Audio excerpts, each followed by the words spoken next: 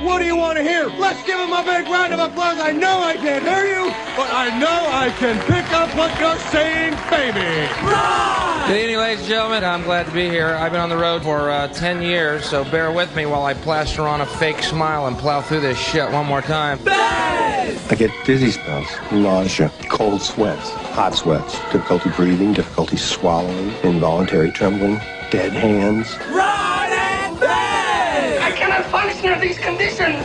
You're making me extremely nervous. We're still trying to figure out the meaning of that last phrase, sir. There's nothing to figure out. This man is obviously a psychotic. Instantly, I regret saying that, so I'm going to go ahead and go. But I'm not going to stop yelling, because then that'll mean I lost the fight. So, I love y'all very much. Peace out! Now, I suppose you have all sorts of rosary biz and the like. No. This is a goose. Maybe you should go home and rest. I can't go home. Why? The carp. You know, I thought you said. My wife's mother is visiting, Father. And Tuesday night she's cooking us a carp. It's a tasty fish. I have nothing against it. But because it's supposedly filled with impurities, she buys it live. And for 3 days it's been swimming up and down in my bathtub. Up and down. And I hate it. I can't stand the sight of it. Moving its gills. Now you're standing very close to me, Father. Have you noticed? Yes. I haven't had a bath for 3 days. I can't go home until the carp is asleep. Because if I see it swimming, I'll kill it.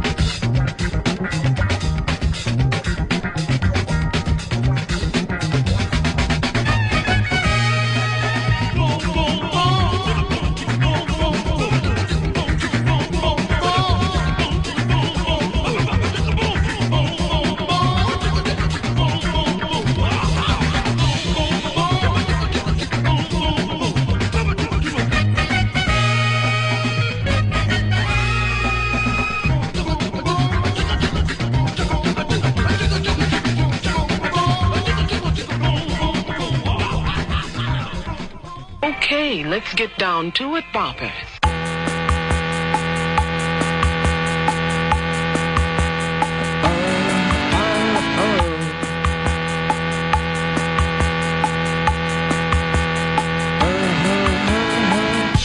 Hey, buddies, it's the Ron and Fez show on a weekday. One of the later in the weekdays. 866-RON-0-FEZ, 866-RON-0-FEZ. Ron Bennington, Fez Watley, Earl Douglas, and David McDonald. Get this thing started today. By the way, I saw Bobo on the street, and he wished me a happy Halloween, which it's always lovely to hear that from another grown man. Have a happy Halloween. Like I hope to. I hope I get plenty of candy. Fez, have you seen this dentist? I actually don't know where he is, but he's all over the news. I don't know what part of the country. But he's offering to buy back the candy from children. $1 a pound. All right, he sounds like the Burgermeister Meisterburger trying to get rid of the toys. Then he sends that candy to the troops. So he's worried about the children's teeth, doesn't give a shit about the kids' teeth. This is the one time of the year when dentists can always get on TV and talk about tooth decay. The rest of the year, they're fucked. We don't need a dentist in here. But Halloween, you bring the dentist in, make sure that you don't overdo it. Obviously, you're going to have some sweets, but then floss and brush your teeth. Here's a giant set of teeth that I'm going to sit here on the Today Show with and pull them back and forth. And don't go to sleep with a giant caramel stuck between your molars. Never good for you. All right, the Ron and Fez show starting out today. Dave, you look like you're in a bad mood. What's up? Yeah. Earl, you're in a better mood? Much better mood. Why would you be in a better mood when you know Tom Hanks has AIDS? It's a sad, sad day today. City of brotherly love, place I call home. Don't turn your back on me. I don't want to be alone. I don't want to be alone. Someone is talking to me, calling my name. It's true. Tell me I'm not to blame. I won't be ashamed. Only one person knows how I feel today, Fez. Who's that? Denzel Washington, my attorney.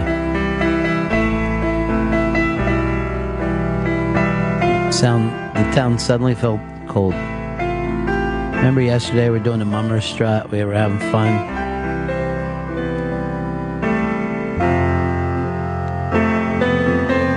I just also want to say I appreciate that first base ump so much. Trying. For doing the right thing. He's from Conshohocken, so good people.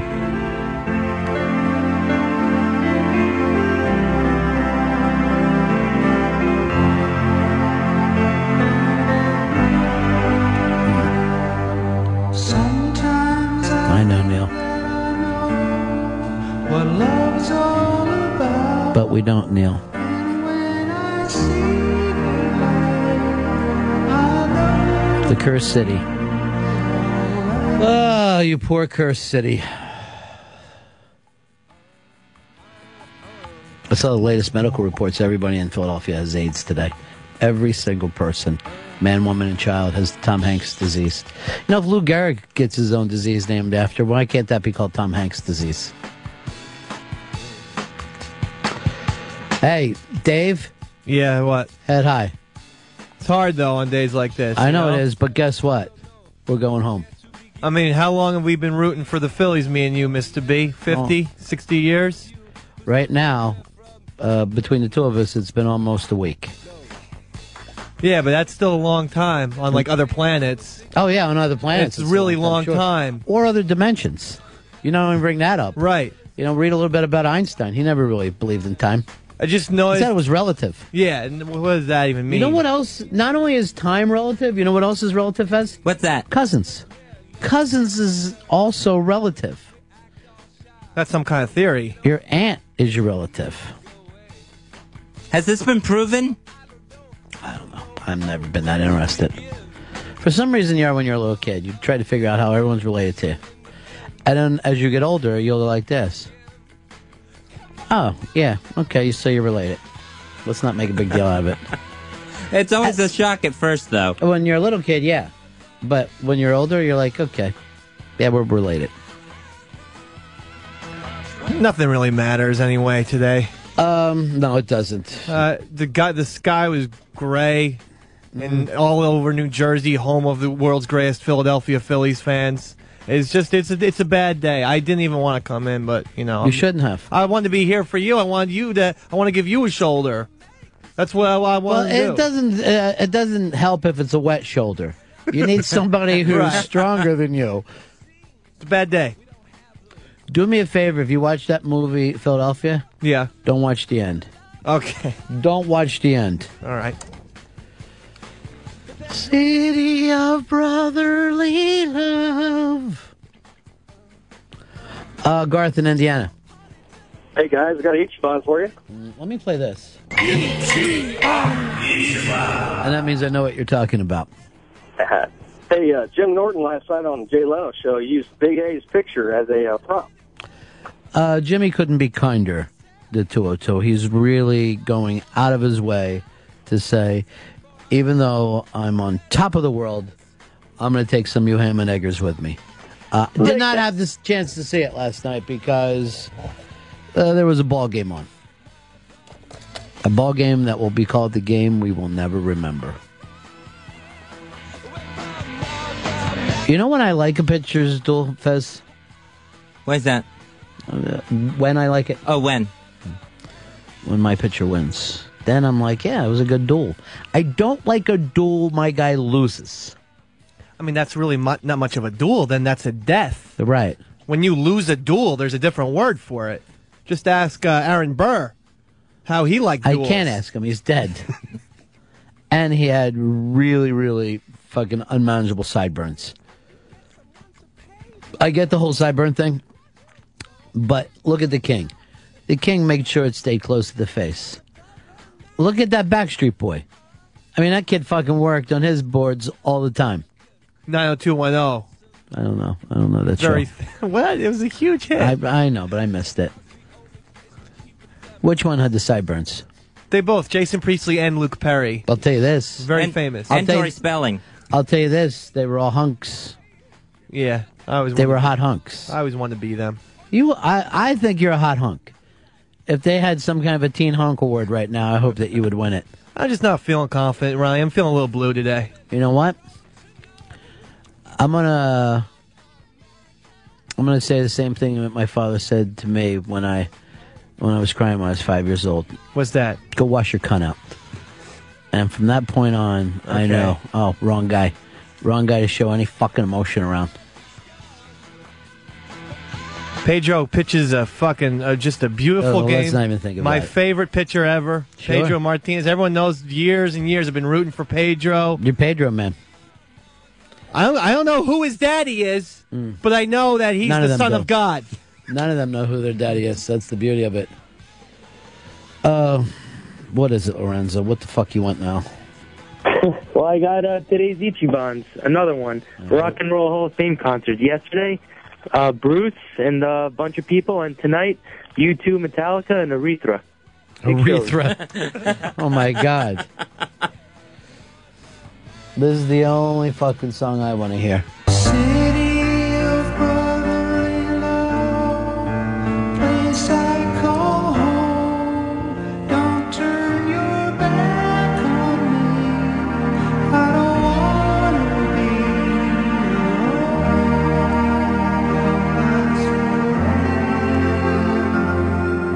alone. Someone is talking to me, calling my name. Tell me I'm not to blame. I won't be ashamed. Only one thing can make me feel better today, Fez. What's that? Love of strangers. I am now going to dedicate my life to being loved by strangers. Perfect strangers. That's all I care about. Let's take a little bit of time to read Anthony's Twitters from last night. Because he's a sensitive guy. How about this? Well, it goes for, and the Yankees win. Came in. The next one, okay, Philly fans, you're all cunts. What? Thought you were sweeping? Fuck your mothers. Don't give me shit because you lost. Blow me. The next one, after he's just fighting some people one-on-one. Oh, sorry. Yankees aren't rolling over to your fag team. My fault? Blow me. Thought you were sweeping? Ha ha. Gonna look silly losing at home. And then, hey, maybe Lee can pitch the next 5 games. I'm really thinking you Philly fans are bigger assholes than Boston's. Congrats, cunts. He doesn't sound like a happy winner. Oh, yeah, he is. Why compare us Philly fans to Boston, though? I thought we could all agree that they suck. This really is a civil war.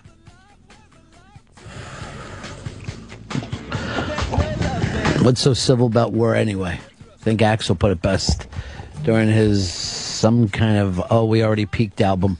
What album was that? Use Your Illusion 2. Yeah. Great album. He was getting a little political. It was nice to see. I just like that. Yesterdays don't mean nothing to me. Yesterdays. There's a lot of good tracks on that album. Oh, yesterdays.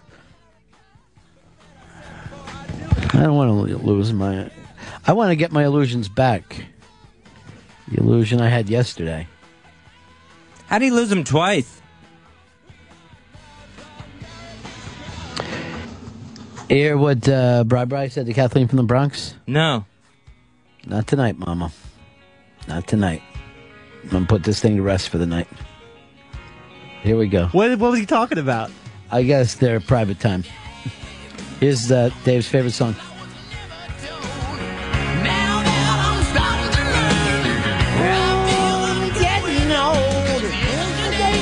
Nothing to me. Pictures that I'll always see. Time just paints the pages in my book of melody. Yeah. Friends in my pocket and no hand in destiny. I'll keep He's very poppy here. Yeah, it was. It was like Sounds like a Christina song. Today don't mean nothing to me. Pictures that I'll always see. Some things could be better if we don't just let them be. Oh, yeah.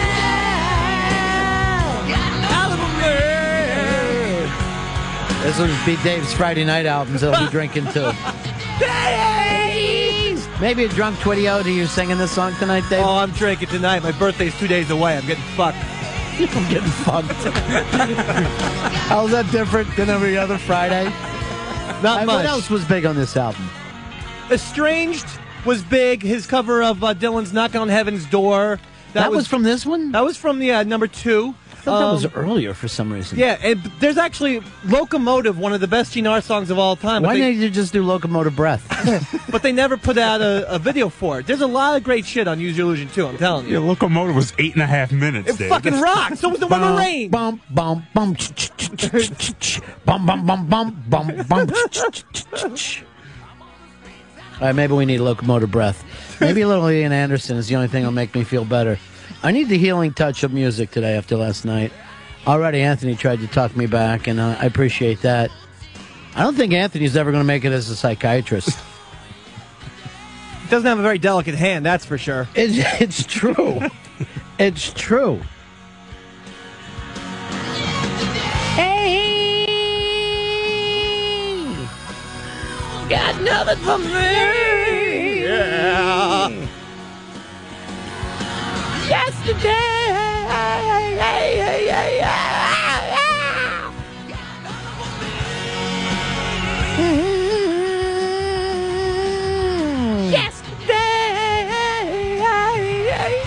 Yeah. Piano. Mr. Dizzy Reed. I read the news today. Oh, boy. I don't know what you're implying. This was an original piano line. Yeah, I understand. This is original as November Rain. David in KC, you're on Run Fez. Hey, guys. Bruce Springsteen, I just want to say what a piece of shit he is. He canceled a concert in Kansas City Tuesday because his cousin died, but everything's all better by Thursday when he gets to play Madison Square Garden at the Rock and Roll Hall of Fame deal. What's wrong with you, David? Huh? What's wrong with you? Did he not sell enough tickets here? He wasn't going to make enough money? Wasn't big enough venue for him? No, he just found his cousin's body. But yeah, but 2 days later, he's all right. I am not going to sit around and judge the gentleman. I don't know. I'm not going to feel like I know what that family needs to mourn a death.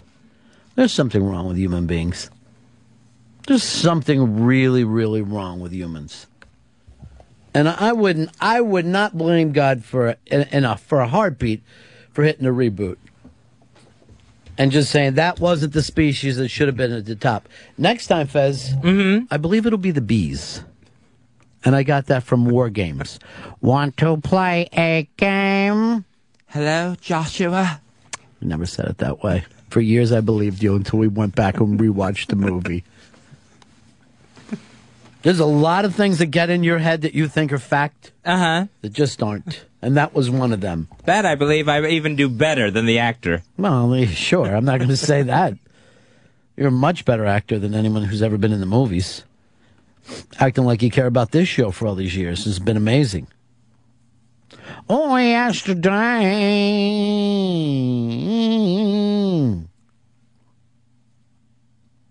Mike, you're on Fez. Hey, Ron. Yes, how's it sir. going? Good.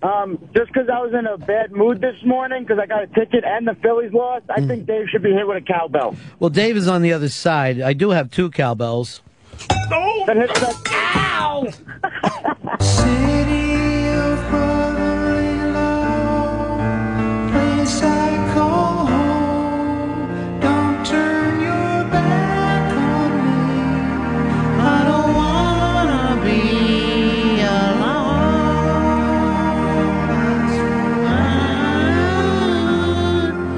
So why can't we get runs for Pedro?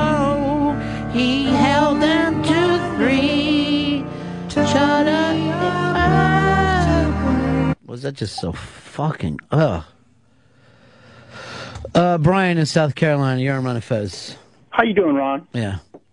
I've been listening for a long time, and I've picked up. I've heard you mention a few times that you and Kathleen from the Bronx have some extended computer conversations. I've just heard that in passing. Last night I was on Twitter, and I just happened to find some of her postings. I was literally rolling on the ground laughing. That is a funny human being right there. The old gal is very, very amusing. What did she write that was so funny? That's the thing. It just from any direction, pick a direction, and here it comes, and it's something usually very profound. I will tell you something about our Kathleen from the Bronx, who really is just a jewel of a person. And I shouldn't give this away because it's not signed, but there's talks about her starring in Saturday Night Fever 3. And it's almost going to be like Karate Kid 3, where the girl took over. Mm-hmm. All right, Fez, you remember last week Anthony wrote Ronnie B can take all the Phillies' dicks in the ass. Right.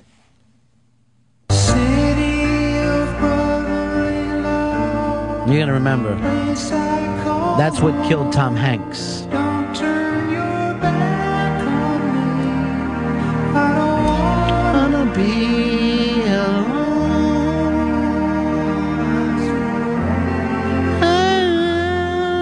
Someone is talking to me, calling my name. Tell me I'm not. This actually was written to Anthony a week late on Twitter. And one good thing about Twitter is you can read everybody else's messages, but this got written to Anthony.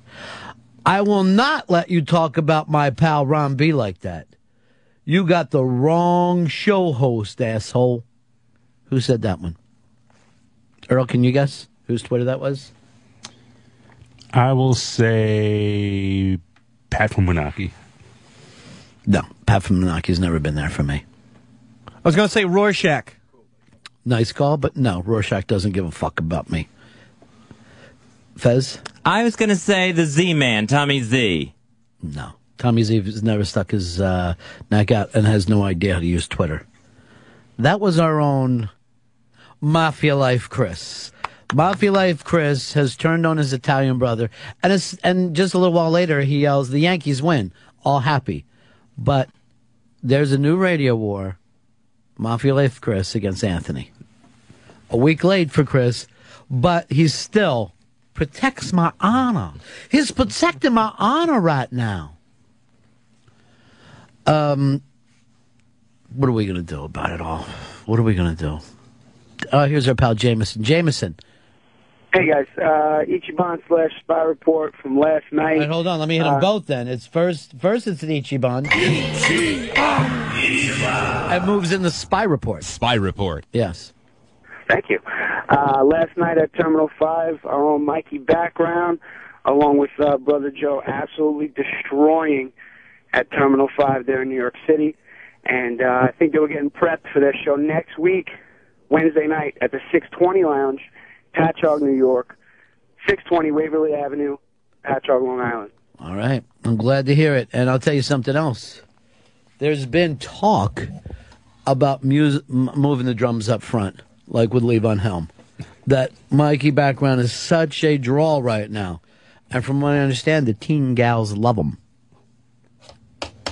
I guess. Guess it makes sense. I'm going to ask him to do this song for me. City of brotherly love, place I call home. Don't turn your back on me.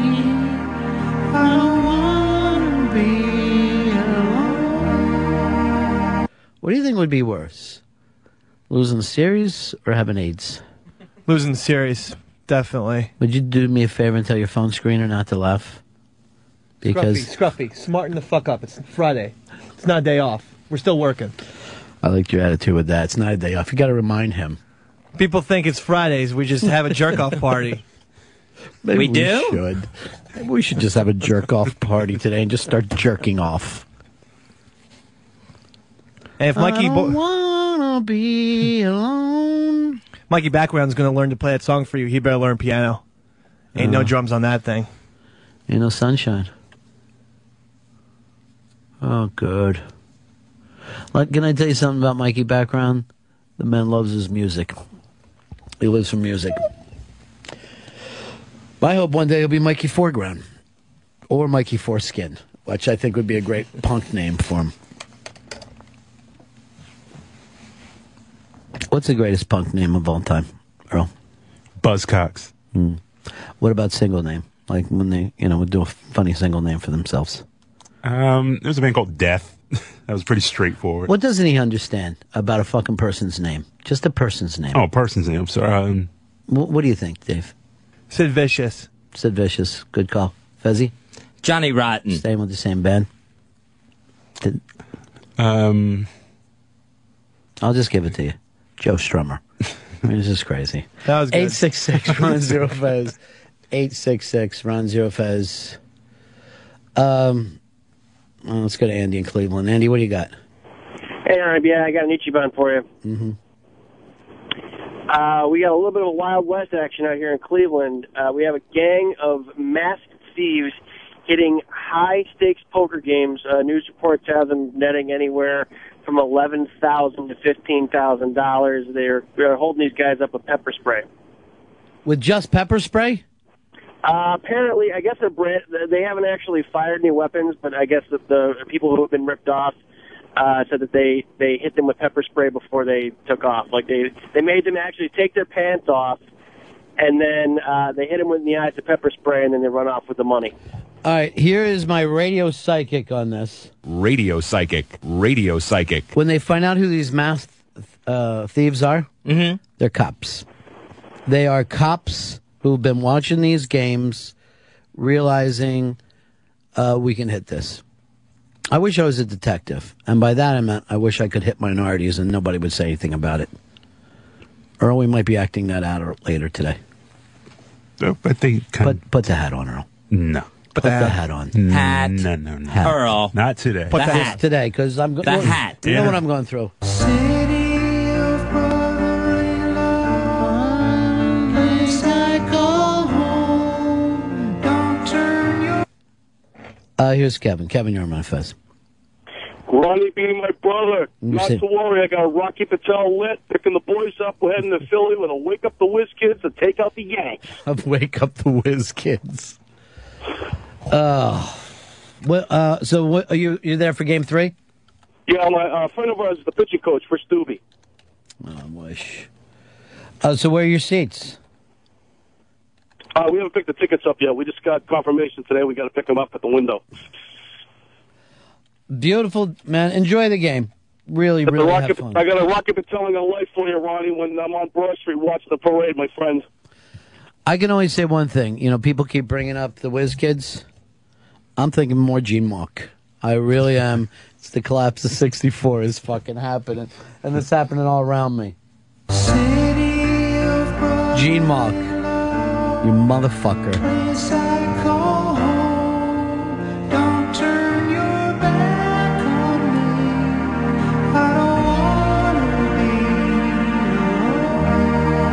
Go ahead, Blowhard. Give it to me. Gene Mark. I'm thinking more Danny Ozark or Frank Lucchese. God bless Danny Ozark. Rest them, bless them all. Listen, did I hear somebody compare Philly fans to Boston?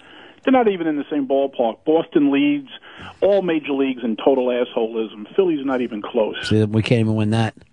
Let me tell you something. I don't like you calling here saying something about Danny Ozark, Mountain Daredevils, the man that I actually played once for Dream Week. I'm not even kidding you this. When we played we played like the all-star teams from every Dream Week. Ozark was our manager. And the last game, he was trying to fire us up and said, come on, guys, win. I can't even get a heart on anymore. And I go, Danny, why did we collapse in the 70s, you fuck?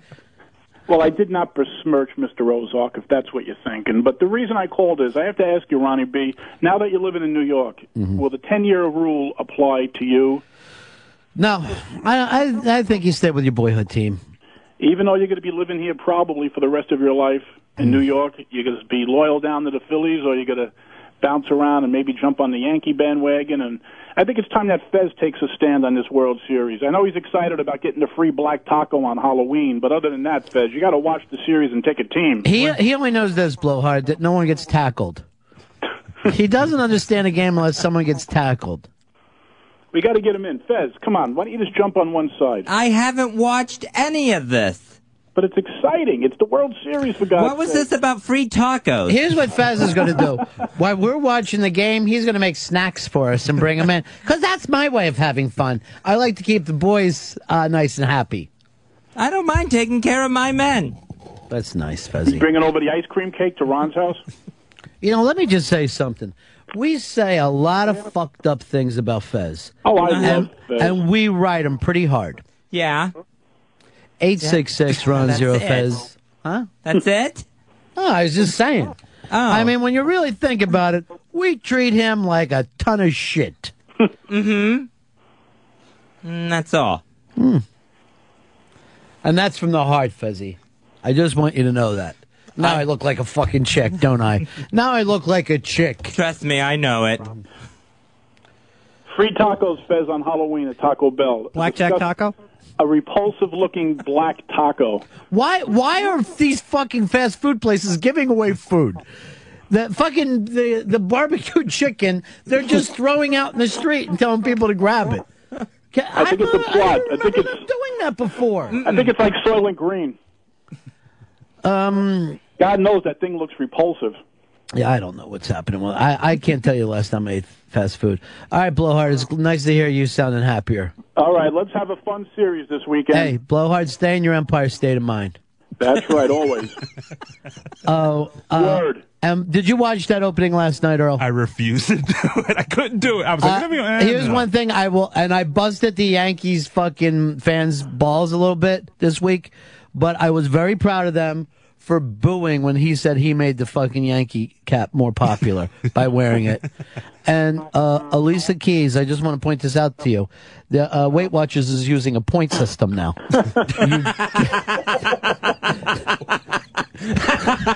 Because she's a beautiful girl. Yes. But she got a little thick.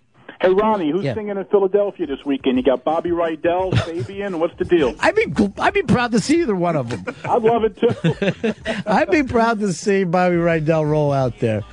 I don't know who they got. I guess they're going to roll Patty LaBelle out for the 900th time. And you got Giants, Eagles, you got Sixers, Knicks. It's a great Philly-New York weekend.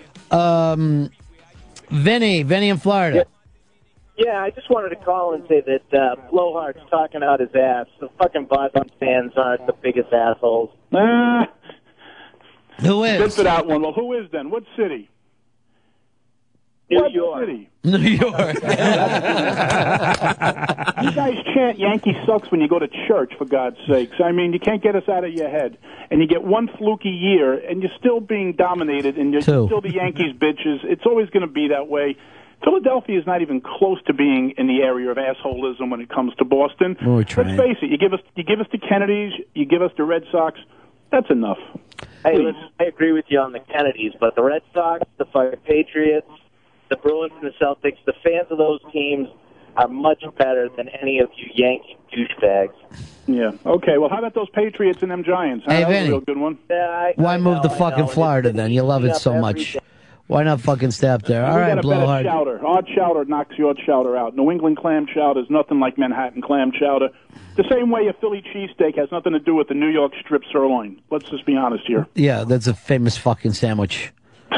I actually can't get a fucking sandwich in Manhattan. I just think the sandwich is dead now. Well, then go and get the black taco on Halloween. I will. I'm going to be standing in line with Fez, going like this. I'm going to put my mask on and come back and get a new free one. Blackjack taco. Coral. You're on Fez. What's up, Carl?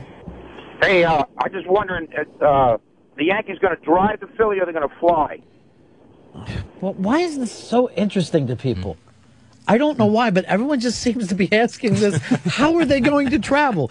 These guys make their way around 162 times during the fucking season. The travel plans are taken care of. They're going to ride down with their moms. The team moms are going to drive. Joe Buck was saying that it was over 2 hours on I-95, but I don't know any person who lives in Philly or Manhattan who only takes I-95 all the way down there. Well, how do you go? Well, you should take the Turnpike to Garden State Parkway, which gets you off then at I-95 when you're close to Philly. Then you're right there. You know all the good batch roads. Just letting you guys know. Yesterday's got nothing to me. Great song, Axel. Have they ever done anything you don't like? I wasn't so high on Spaghetti Incident, but I do think that there were some good songs on that album. But, I'm not a big fan of cover albums in general. Is that when they did Sympathy on that one?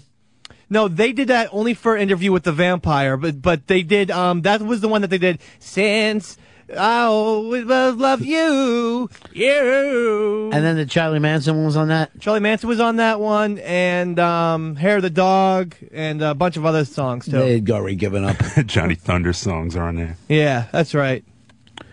That was called We Give Up. I'm trying to find a way to get rid of Slash and keep all the money for myself. Yesterday's got nothing on me. Chinese Democracy is real good, though. I'm serious. It's one of the more underrated My albums. favorite fucking track on Chinese Democracy is, they're great. We get to vote now. I love that song. Yeah, we might be thinking of different albums. Well, we always are. All right, it's the Ron and Fez show today on, I don't know, one of the weekdays. I'm going to guess today's Tuesday. It's Friday. That's better news. That's always great when you find out it's Friday. And this weekend we fall ahead? That's right, yeah. All right, so The clocks change. So we're an hour more daylight. An hour more daylight as we fall ahead. Earl, do you like less daylight? And I like more. I like when we spring forward. Do you ever worry that we won't be able to find you at night? It's actually starting to happen where cars can't see me when I'm crossing the street. They see you. They fucking see you. Do you actually think you're getting blacker? Blacker Earl would be a great name. Earl, what brought you in here at the fucking, just the crack of 11 today? Well, everyone kept riding me on it, so. I know, but I'd rather you came late and then we could start fucking yelling at you. Now we got to vote. Oh, this is great. Thanks, Axel. Thanks for voting privileges. And that album was banned in China. Yeah. Because they said the main reason is no one had a fucking CD player after all these years. I read this thing. Google claims this. In 5 years, most of the internet is going to be written in Chinese. That's how big this thing is going to explode with China. Most of the internet is going to be in the language of Chinese. I think that makes sense because they have the majority of the population now. And everybody's going to have a fucking computer. I like them better when they just took care of rice paddies for fucking generations. Now they're just going to be like us, fucking walking around with Blackberries. Total consumers. Yeah, that's all life is. We're going to have to bone up on our Chinese. Well, it's going to be one of those things where they used to tell you, you know, have your kids learn Spanish. Now it's going to have your kids learn Chinese. Any kid who speaks Spanish is going to look like a fucking douchebag.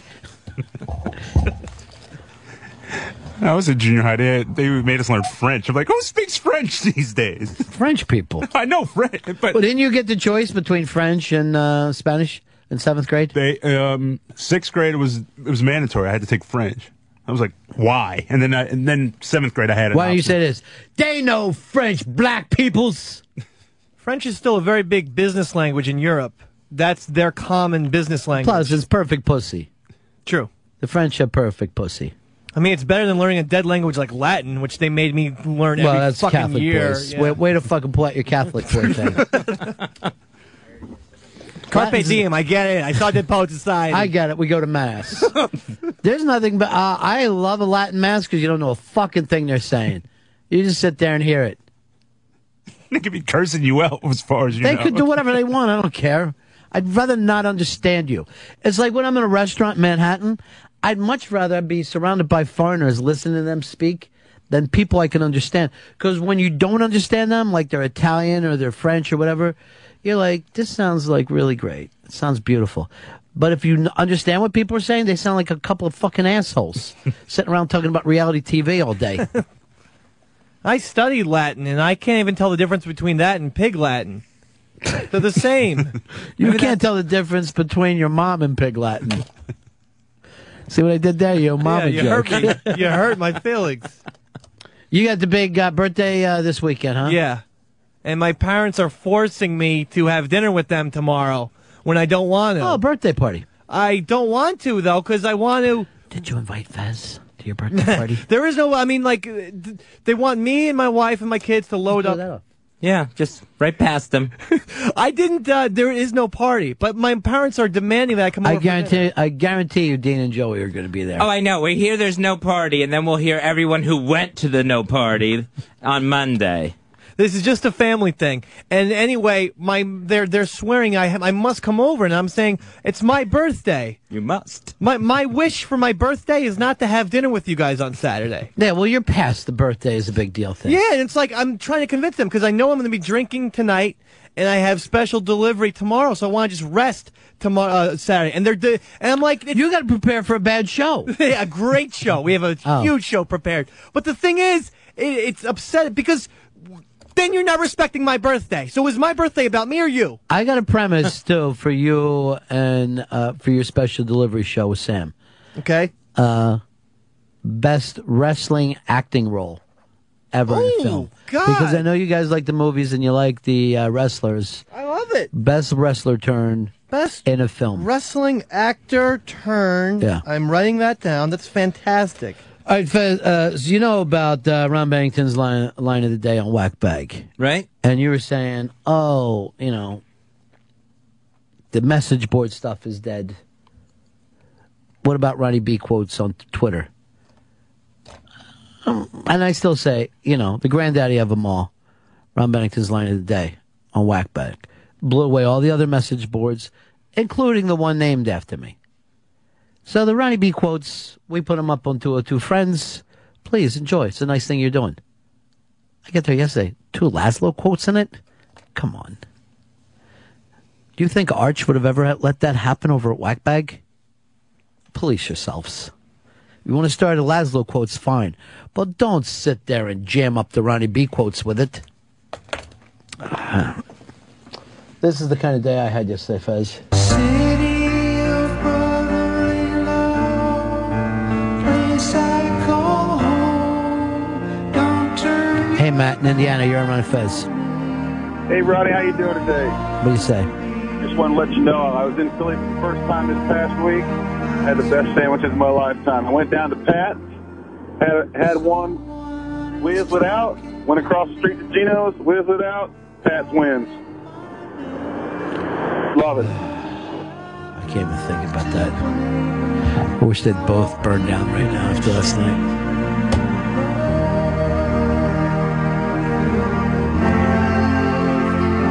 Pat's or Gino's, Ronnie? I don't care. It's like fucking saying, what's your favorite Times Square restaurant? Olive Garden. Stand in fucking line with the Rubes.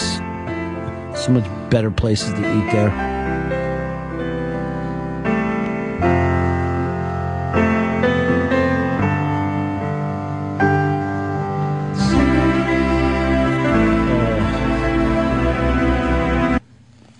I'll tell you one thing. One thing we did learn last night. There can be a worse day than 9/11. I used to think there couldn't be. Worse than the worst terrorist attack ever in the country. He's not a baseball fan. He's not. And he's actually not even a Ronnie B fan. If there's one person who hates me in this world, it's Fez Watley. I don't hate you. You know how you do the passive-aggressive thing? Do you know how much more I would respect you if you were just aggressive? I'd rather you hit me in the back of the head with a fucking shovel. It'd be kinder. I am not going to do that. No, because you're too lazy to pick up a fucking shovel. Well, the arm strength alone, I would have trouble. What's wrong with your arm strength? I don't know. I just, weak thumbs, weak wrists. You have a weak wrist? Oh, yeah. Maybe that's why you don't check off. Oh, No. you fucking missed it. No, I didn't do anything. Dave, yes, you did. I'm fucking selling you out. When you said you had a weak wrist, he was doing the floppy fag wrist like this. Oh, all right. That's how he fucking gets you. Maybe I will show up for this birthday party and ruin everybody's day. You won't. You're too fucking lazy. I was trying to think of ways to exercise my wrists. That's all actually I was doing. It turned out that it was a coincidence. Then why did you shriek when you got caught? Here's the saddest thing, and this goes to show you what a loser poor Dave is. The best joke he's ever had on the fucking show was visual. It's pantomime. It's awesome. Yeah, that was a fucking great joke. And then I look over and his Fez look like a douchebag. Doesn't even know that you're doing it behind his back. Oh, now he's got his tongue. What's he doing now? He's got his tongue out. He's fucking doing the elephant ears. All right, now he's giving you the Mafia Life Chris. Fuck you from the chin. Curse. Which of his chins is he doing it from? Not everyone can be as slender as you, Watley. I've lost 7 pounds. Earl, put the hat on. No. Put the hat, Earl. Put the hat on. Oh, you like this with the Redskins. We were talking yesterday, they can't have signs. They have now told the media, no interviewing people at tailgate parties. You are no longer welcome to come into their parking lot and say, what do you think about the fucking Redskins? They are under lockdown. If they paid this much fucking attention to an offensive game plan, they might be going somewhere. Speaking of Chinese democracy, what Daniel Snyder's running over there. I'm having a hamburger. I'm trying to talk in the news. Now, I heard that this may top the Redskins. I've heard Browns fans have been told, stay seated, do not stand up during the game, or you could risk ejection for standing up during the game. Well, it's the same thing that you talked about before, is that fucking people are paying so much money for a seat, they don't want to, they freak if anyone's standing up now. It's like a fucking concert when you get to the classic rock days. It used to be everybody could stand up and dance, and now it's like, sit the fuck down! I spent $250 for these 2 seats, and you're dancing! What happened to people? People don't want to fucking, they want to fucking just treat everything like it's their house. Well, fans in general have gotten lazier because of all the extra shit that goes on. Just watching the scoreboard and playing trivia games and just all the nonsense. They have gotten, I saw this sign the other day, they just brought a D. This is how lazy they've gotten. Where's your fucking picket fence to go with that? There's another thing that goes to show you how hack people are. There's other kind of fences besides a picket fence. Use any of the others. Chain link? Yeah, of course. Chicken wire fence. You guys want to just name off fucking fences? Go ahead and do it. I'm not going to stop you. Barbed wire fence. Mm-hmm. That's true. Just use one of those fencing swords. Let me just play this. City of brotherly love, place I call home. Don't turn your back on me.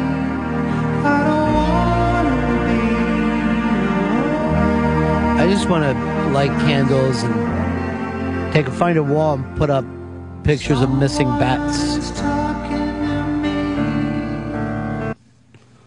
I would have bet cash money that they would have lost the fucking first game with fucking CeCe and then won the second. That's how come you can't fucking bet on baseball. You're insane to try. Burnett is a weird egg to solve. I mean, if you had to guess which fucking game the Yankees were going to drop, you would have said the second game. I would have said the second game. And you would have thought they would have came out fucking screaming in the first. And actually, their bats haven't woke up yet either. A-Rod's 0 for 8 with 6 strikeouts. Mr. fucking October, there he is. There's your fucking hero. Truth be told, the starting pitching overall has been very good. It's been great. It actually has. These games just fucking really show who the two best teams are. But for some reason, the fucking Nons hate pitching. Those are the best games. I mean, I don't know how you could be a fan of fucking baseball and on either team and not just be fucking amazed at the way the ball's been dropping for fucking all these pitchers. That fucking cutter Cliff Lee was throwing the other night, unhittable. Yeah, no. There was like a couple of physicists who said the ball really doesn't drop. It's enough. I was like, what do you... Who said that? I don't know which physicist, but several physicists always said the ball really doesn't drop. They already proved this back in the fucking 30s when they set it up with the fucking cones or whatever, where they had to go through those fucking sticks. I mean, I don't agree with it. I mean, but, no physicist would fucking say that. The ball drops. It moves. You could fucking do that playing in your backyard. What the fuck?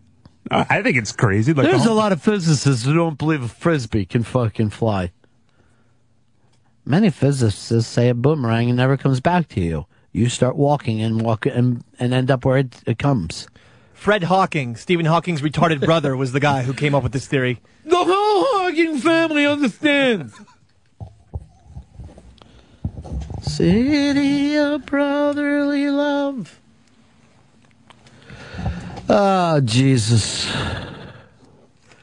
I don't know what to do anymore, Earl. Maybe I should just fucking break. Maybe I should break and we won't come back. Still got a couple of games running. Fez, did you watch all your stupid fucking Thursday night shows? No, actually, I missed just about everything. Oh, I did watch what did you do Flash last Forward. night? What did you do last night? I was just on the phone a lot last night. One of those fucking gay chat lines? No, it wasn't a 1-900 line. If you were here right now, I'd be rubbing your balls. Oh, God, I'd put my chin right in your asshole. Seriously, I would. By the way, it's one thing that fucking, I don't know what fucking guys say and other guys. I don't even know what chicks saying, guys. If I was a chick, I'd either eat pussy or kill myself. I think guys are just fucking disgusting. You're a sloppy lot. I would actually probably, if I was a fucking woman, I'd fuck a donkey before a guy. I think they're all disgusting. Like, fucking people have to point out to me who's an attractive man.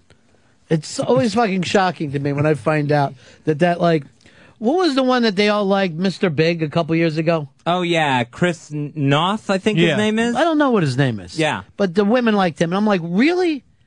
Because I think he looks the same as Big A. I would not be able, if you had a fucking lineup, I'm not even fucking around for a second. I would not be able to pick between that guy and Big A. I don't know why one of them gets a lot of chicks and the other one's, reduced to jacking off on Pal Talk. I don't get the difference. By the way, Big A sent me, and this is why he's such a lovely, lovely man. Mafia Life Chris had him do an apology yesterday for his phone going off during an unmask. And he said he means no disrespect to anyone. And that's why he's a big NBC star, Fezzi, and you're not. You've never once apologized. Big A. Big A. Big A. Class personified. Big A, rockin' the Lendo show. Big A. Big A, going prime time and taking names. Big A. Big A. Wearing tails. With the National Broadcasting Company. Big A. Letting his cell phone go off every which way. Big A. Big A got to take the calls. Very important. Big A. Yeah, what's so important that his phone is ringing? What's the difference? The guy fucking's making things move and shake. Somebody need a cab. By walking.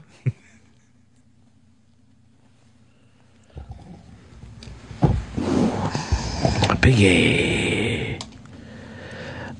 Vince, Venture Fez. Hiya, buddies. Yeah. Happy birthday, Dave.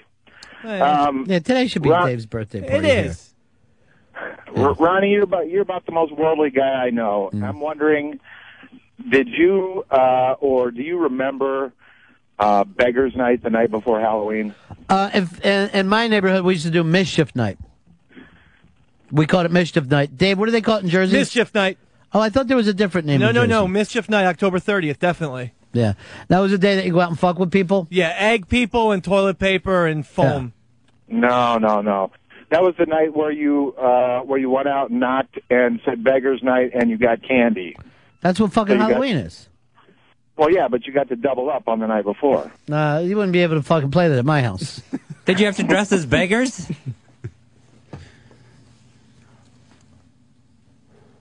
How much candy could you possibly get? Who would be ready? What kind of candy you get for the kid? I try to go with that variety pack that has like the miniature Nestle Crunch, Kit Kat, Mr. Goodbar in it. You give it to them all? You give them the whole pack? What I usually... No, they're like the mini bars, so I usually give like 2 per customer. Oh, that's fucking cheap. The kids they come to my house, they give them $70 each. Jesus, I'm going to come to your house. I'll be there with a balloon dad outfit on. I'm sure there's going to be a lot of balloon boys. If I run out of candy, I try to give out state quarters. Why?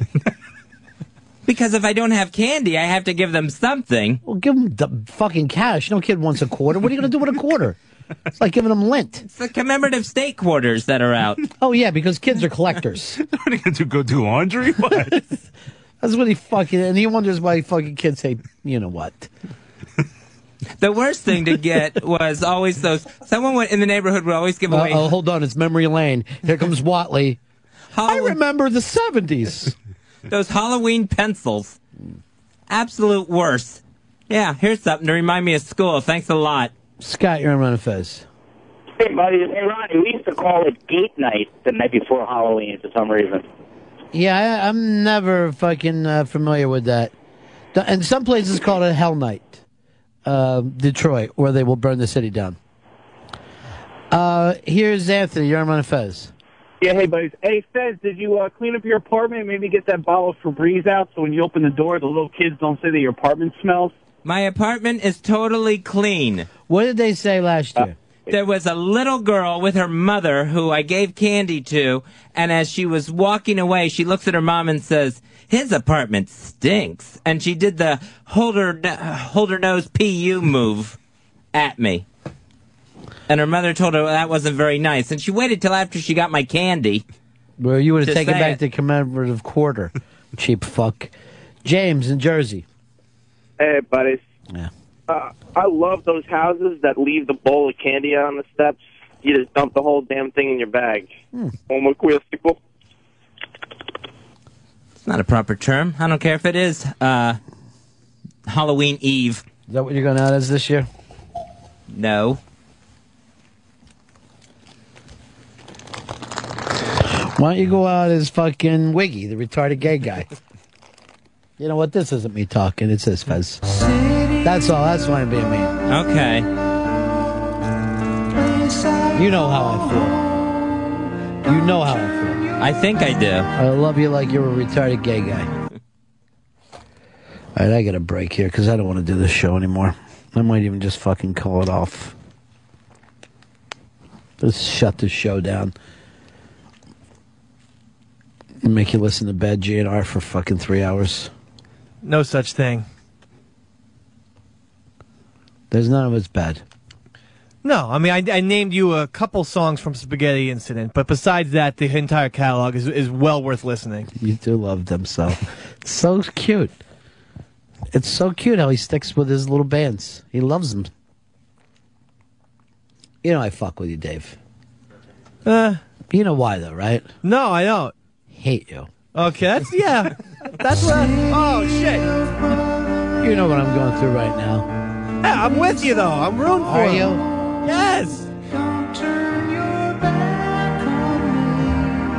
I don't wanna leave. All right, let's break. We come back. Earl, you had something on your mind. You said you wanted to get off your chest. Something's really bothering you. What is it? Well, I can't even really. You can't put it in words? Yeah. Unfortunately, that's what we do for I know. a living.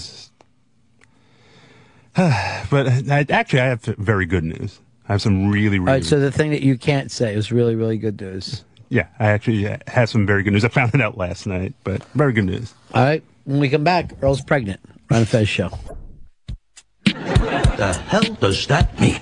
That means whatever the hell you want it to mean. You're saying you want a piece of me? I can drop you like a bag of dirt. You want a piece of me? You got it!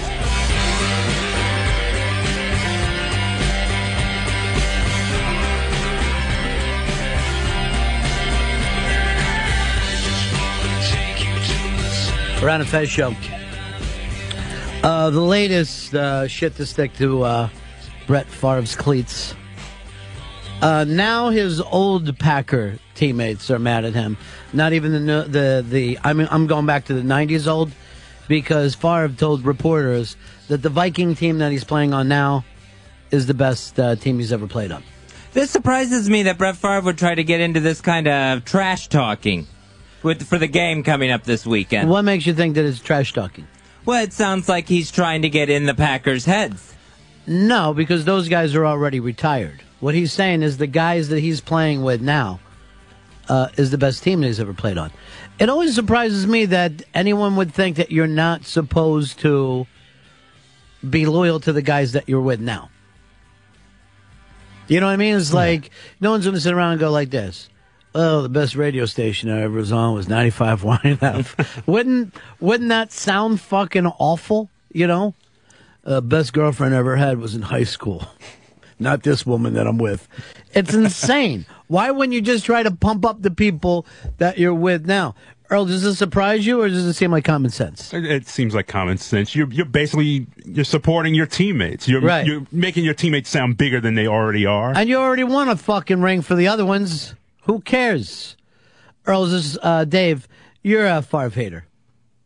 Yeah, I mean, I don't think it's planned like Fez said, but I don't agree with Earl either. I think it's just Brett Favre being impulsive.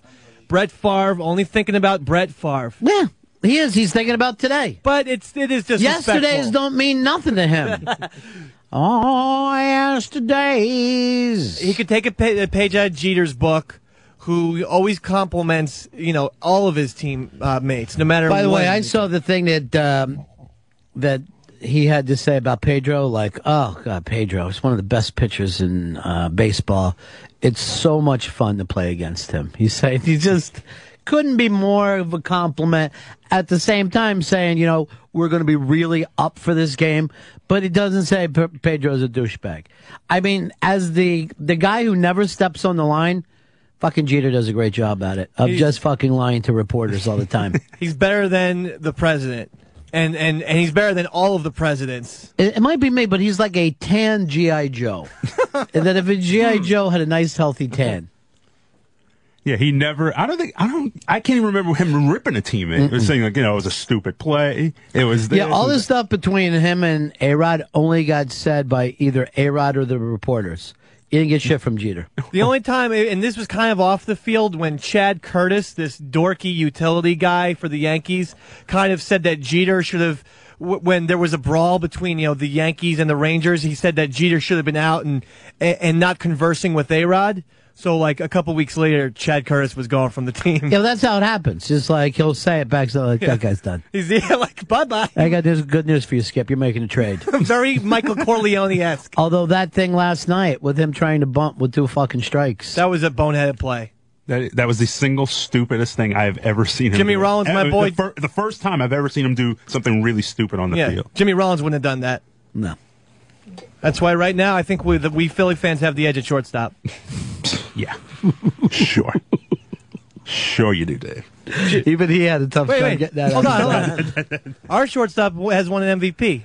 Has your shortstop won MVP? I believe he has won 4 rings, a World Series MVP, the Rookie of the Year. Has he won All-Star Game MVP? All-Star Game MVP. How about for the year? Not for the year. That's going to keep him out of the fucking Hall. That's going to keep him out of the Hall of Fame. He should have won it. He should win it this year. He should have won, I believe, 2 years ago. Yeah, you didn't. Should have. That doesn't fucking help, Phil Rizzuto. Earl's got some big news for us. What is the news, Earl? Got an email yesterday. That's great. Fantastic. Great news, buddy. Come here and give me a hug. From my friend Tim, and it was just like, dude, you're in Billboard. So he sent me a link, and there was a story on Living Color's performance last week at CMJ, and my photo accompanies the story in Billboard magazine. Throwing a bra on stage? Not throwing a bra. They used one of my shots, and yeah, and it's just gave me a photo credit and everything. So I was really psyched. It was a nice way to end the day. So Billboard magazine likes pictures of puddles. I don't know. There's the picture. This is, I guess, after you got busted. Usual suspects picture. Well, it's just at this place called Angels and Kings, which is co-owned by Pete Wentz of the band Fall Out Boy. And every celebrity that comes through, they have this little mock mugshot set up, and all the celebs that come through, they have them take a picture, and I took that particular photo. And is it in the magazine or just online? I believe it is online. I'm not sure. I haven't seen the magazine. Do you now consider yourself a published photographer? Yes. I mean, I'm psyched. It gives me a proper credit, which is the first time that it's happened for me. So this is really cool. I'm really excited about it. You've had proper credits before. Your pictures were in a book. No, the first edition. I remember Norton was telling me that he was apologizing to me. He was like, "Sorry, I didn't get you the credit." I was like, "I'm in a book. I don't."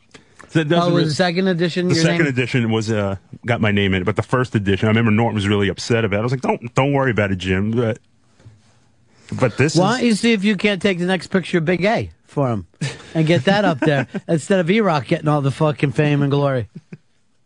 But it was a nice way to end the day and pleasantly surprised. So you've been in Billboard and a book and anything else with your photography?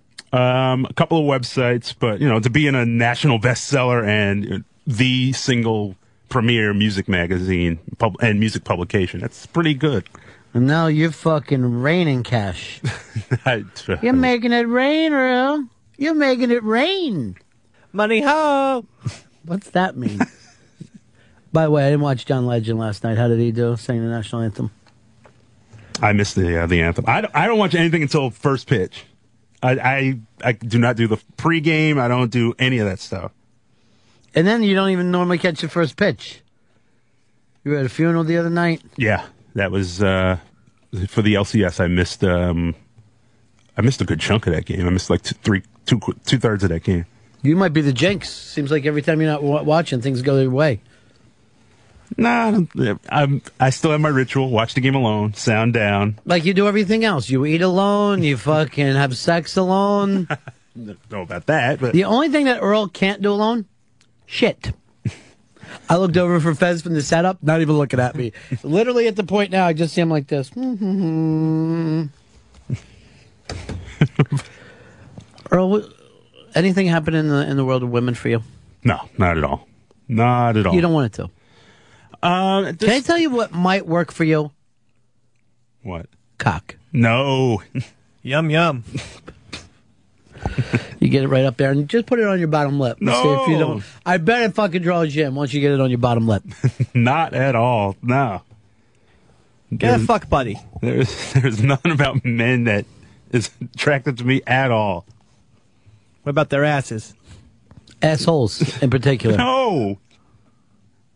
Yeah, just that a little. You wouldn't want to get your face in some stank man ass? Oh, just that little throw going to my throat. That might have been cum. No. That might be where you're picturing the cum later.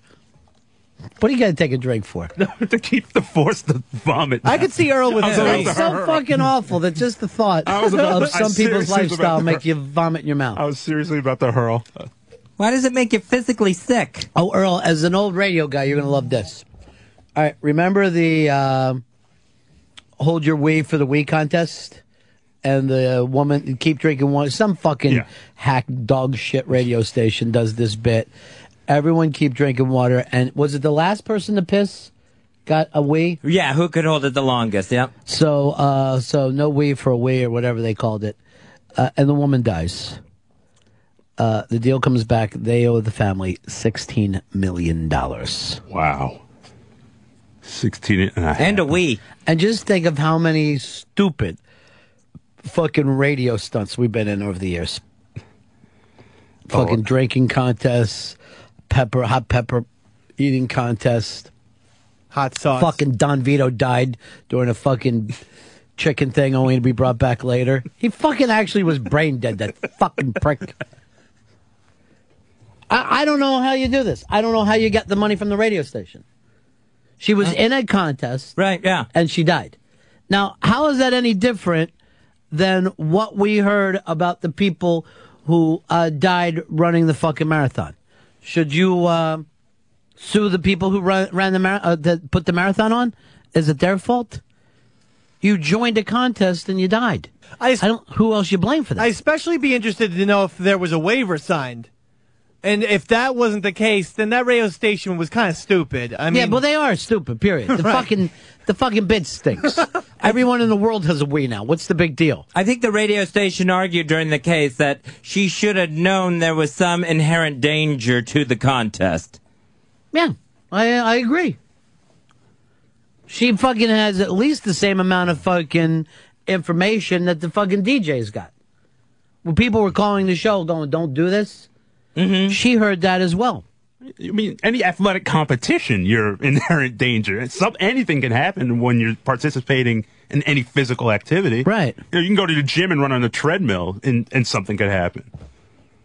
Yeah, I don't know how you could say, and obviously they did, but I don't fucking see any difference between that and any other contest.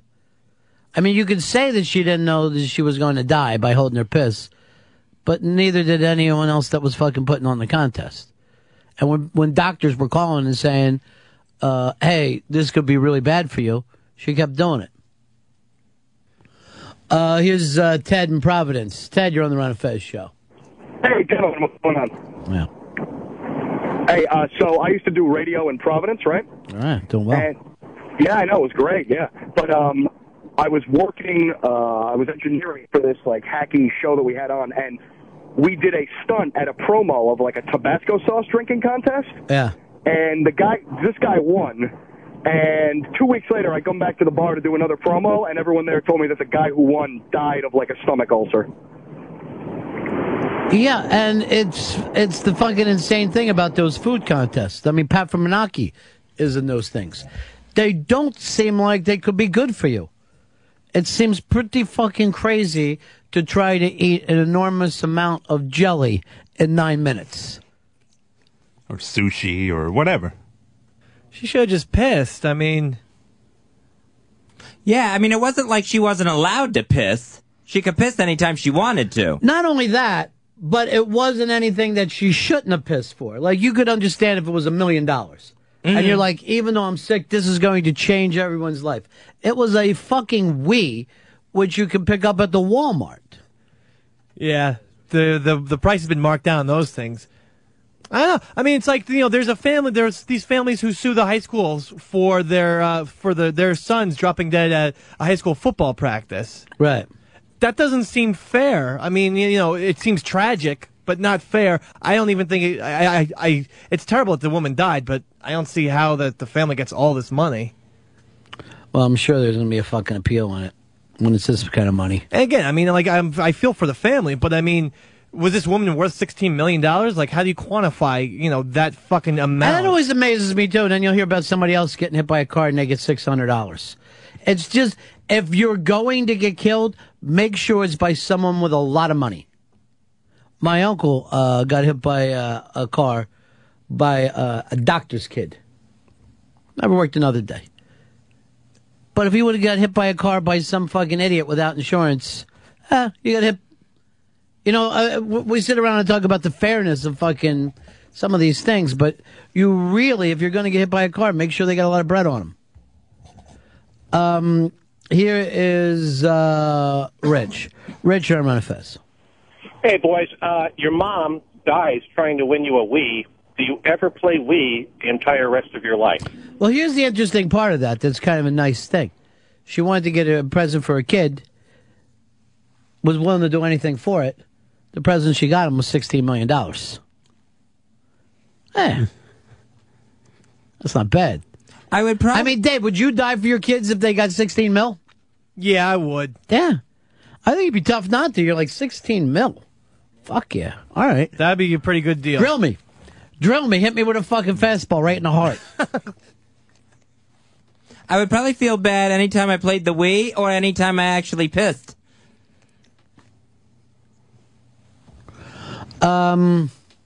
Here's Tom. Tom in Kansas City. Hey, guys. Love the show. Hey, I represent personal injury clients, and this verdict is absolutely excessive. You got to look at the economic value of the person, and $16 million. That's way more than most of us will ever conceive of producing in our lives.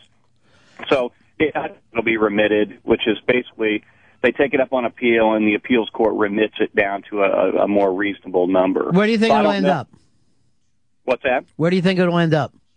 I think probably a couple mil. I mean, I don't doubt that they've got a case, but it's soft, and I just don't see it going 16 mil. That's too much. So you really say this is the case of the jury being just moved emotionally? Well, exactly, and I think they look at, okay, we got deep pockets, and right. As plaintiffs' attorneys, we love the deep pockets. We're like, hey, if I got a trucking company, well, here we go. That people hate truckers, and they know they drive like shit, and they're more likely to give you more money. You got the little old lady that has a $25,000 policy limits deal. It's just that's all you're going to get.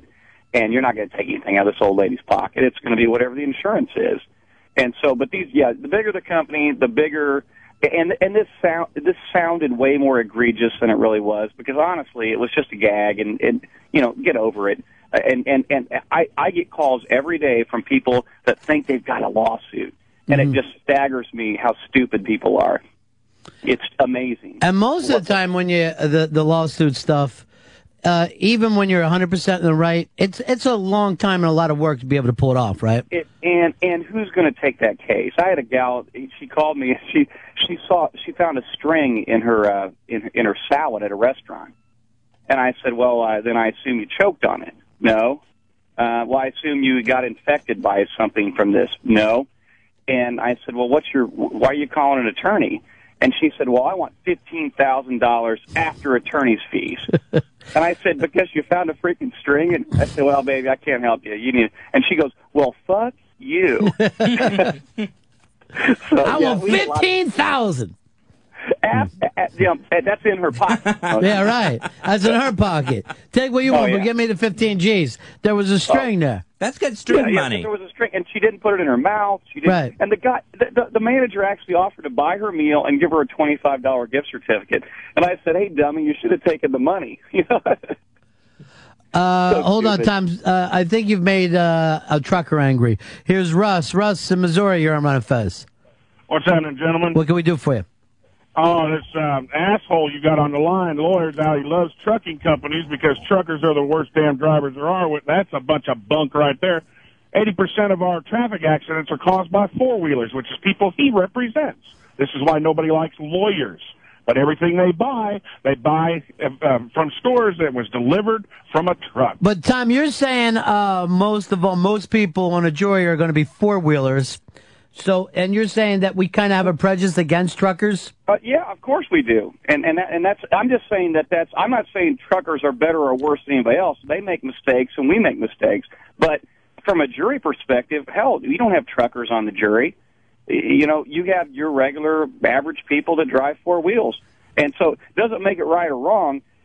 I'm not saying there aren't conscientious truckers, but look at the statistics, and there's a lot of big vehicle accidents. And so I'm not calling this guy out or saying that, you know, these aren't good drivers, but there are some shitty truck drivers just like there's shitty four-wheel drivers. You're putting it in their heads that if you get in an accident with a truck, call a lawyer immediately because you're going to get big money. Yeah, that gives them the wrong idea. And that's true, Russ. That's what they're always looking for, big money. That's his job. Here's Keith. He's a trucker.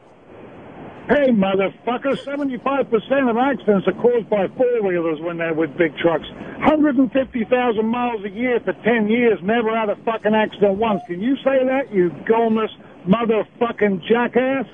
Did you know that you were going to make so many truckers angry, Tom? Well, hey, you know, I don't want to piss anybody off, but I'm just telling you what it is. Here's what people don't get. You don't sue a truck driver who gets somebody clips the front of their vehicle doesn't get sued because it wasn't their fault. Here's Dan. Dan is a trucker also. How are you, Dan? Hey, I'm doing all right, Ron. First off, big fan since YNF. First off, I'm going to tell you something. You said that everybody knows that truck drivers drive like shit, okay? I've been driving for 20 years, never had a speeding ticket, never had an accident that was my fault. One lady hit me. She came into my steer tire in Orlando and tried to sue me for $7 million. Did she get it? No, of course she didn't. I don't know if she got it or not, but she probably ended up settling because everybody knows that truck drivers drive like shit. All right, Dan, here's Harry. Harry, what do you got for Tom?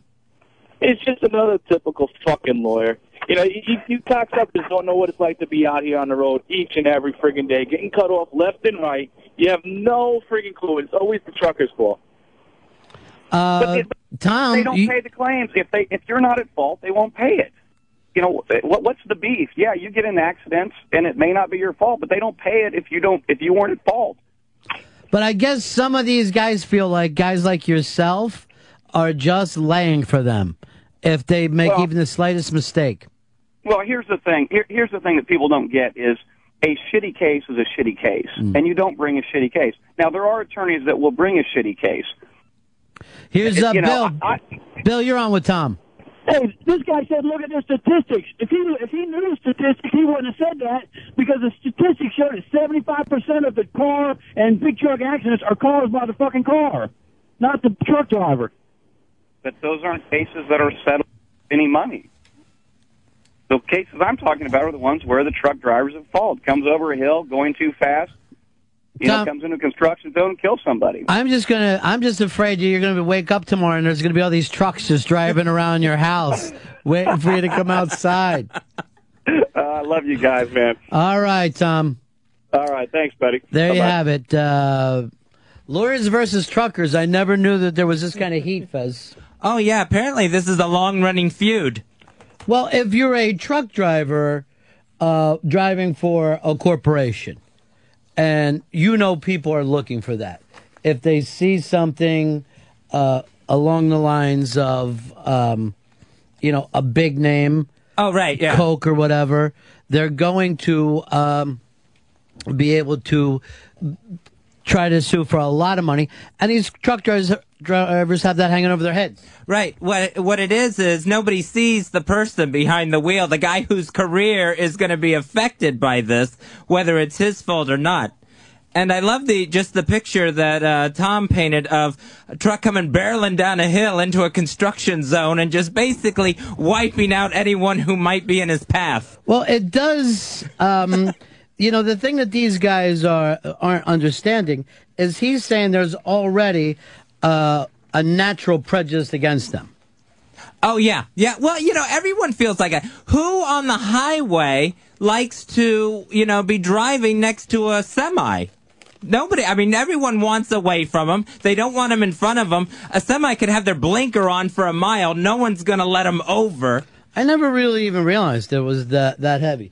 All right, Fezzi, this is kind of exciting. There is an album out right now called Never Been Gone, done by Carly Simon. And what Carly Simon does on this album is take some of her most famous songs and reimagines them, plays them in a whole new place. Stuff like You're So Vain, You Belong to Me, That's the Way I Always Heard It Should Be, and Let the River Run. All these songs that you've known as hits, she's kind of doing them in a different way. Brand new album. It's called Never Been Gone. It's available in stores and Amazon.com, or you can go to CarlySimon.com. Let's bring her in right now, Miss Carly Simon.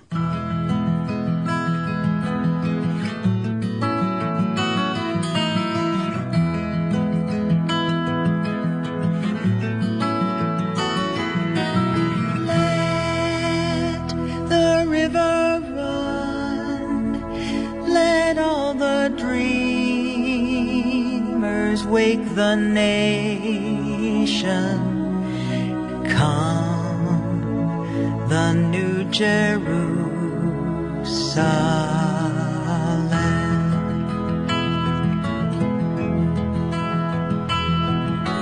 Silver cities rise, the morning lights, the streets that lead them, and sirens call them on with a song.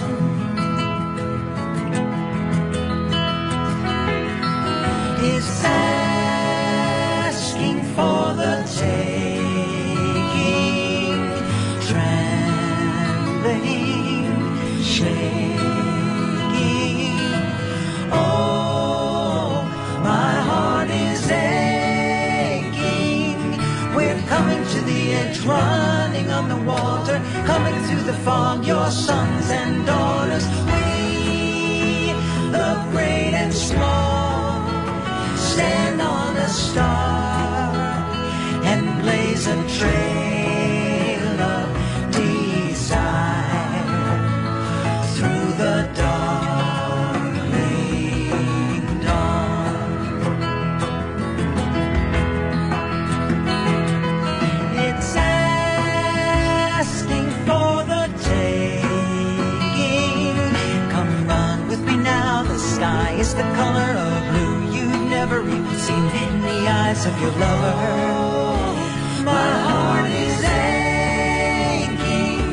We're coming to the edge, running on the water, coming through the fog, your sons and daughters. Let the river run. Let all the dreamers wake the nation. Come, the New Jerusalem.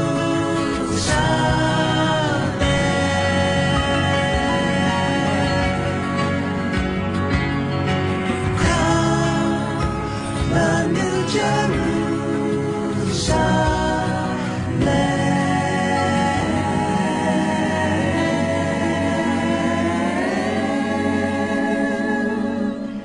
Come, the New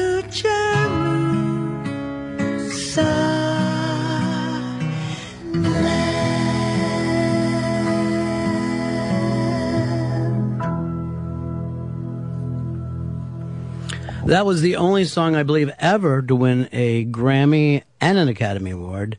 And the singer, songwriter is here, Carly Simon. How are you, Carly? And an Oscar. Oh, it won it won the Oscar. Yes. Academy Award and Grammy, same year. It's fantastic to see you in here today. And it's really, really interesting to see that you've taken these songs that people have loved for so long and decided to kind of play with them a little bit. I wanted to revisit them. I wanted to go back and see what I was feeling when I wrote them, to see how I feel about them now, to see how the emotions have changed, to see what my son Ben, who is largely the producer of this album, was interested in getting out of me as a performance on these songs and changing the arrangements. We wanted to do them all acoustically. They ended up being just about all acoustic with the exception of two that are right in the heart of the center of the record, because the record sort of goes like a curve. It starts out. You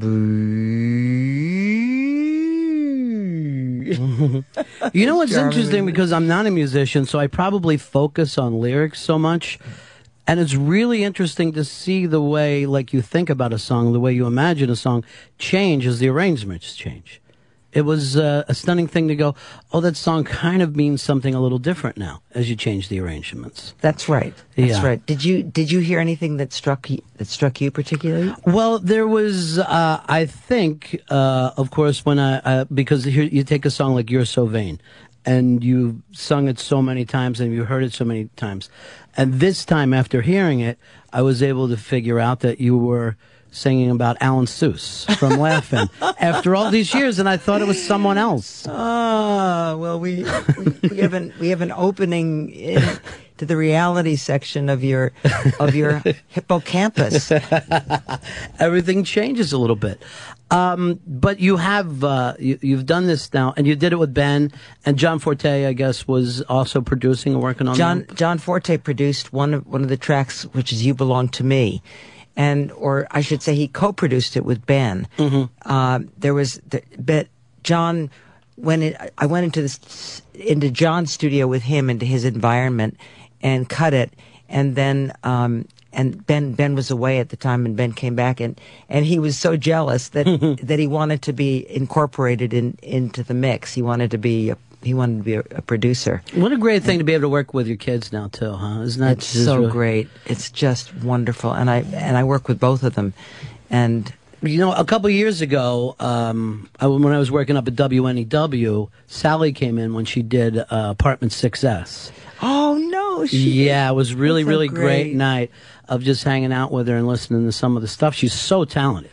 Incredibly talented. I mean, my kids are it's a blessing. You know, you want your kids to be more talented than you are, and they want to be more talented than you are. They're always looking to take it up just one notch. They need to, yeah. And it's the way life should work, right? I mean, that's the whole thing. You have to hand them the torch. Yeah. And I guess it can't be easy for either one of them coming into a family that there's so many great musicians and songwriters on both sides of their family.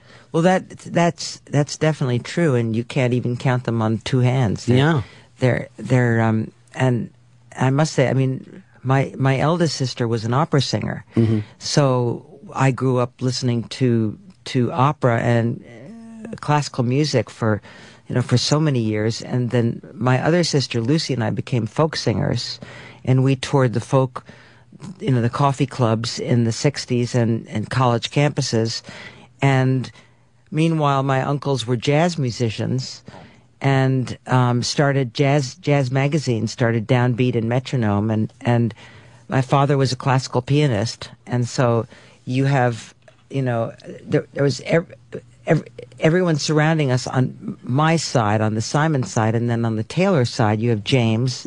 Obviously, James Taylor is so incredibly brilliant and wonderful, and very emotionally accessible in his songs. Yeah. And then you have Livingston, who actually wrote the title track of my Christmas album, which is called "Christmas Is Almost Here," and it's just a beautiful album that I did for about 4 years ago in the Peninsula Hotel in 4 days with Don Was. It's just a real quick one. Yeah, and then Don left on the 5th day to my own devices.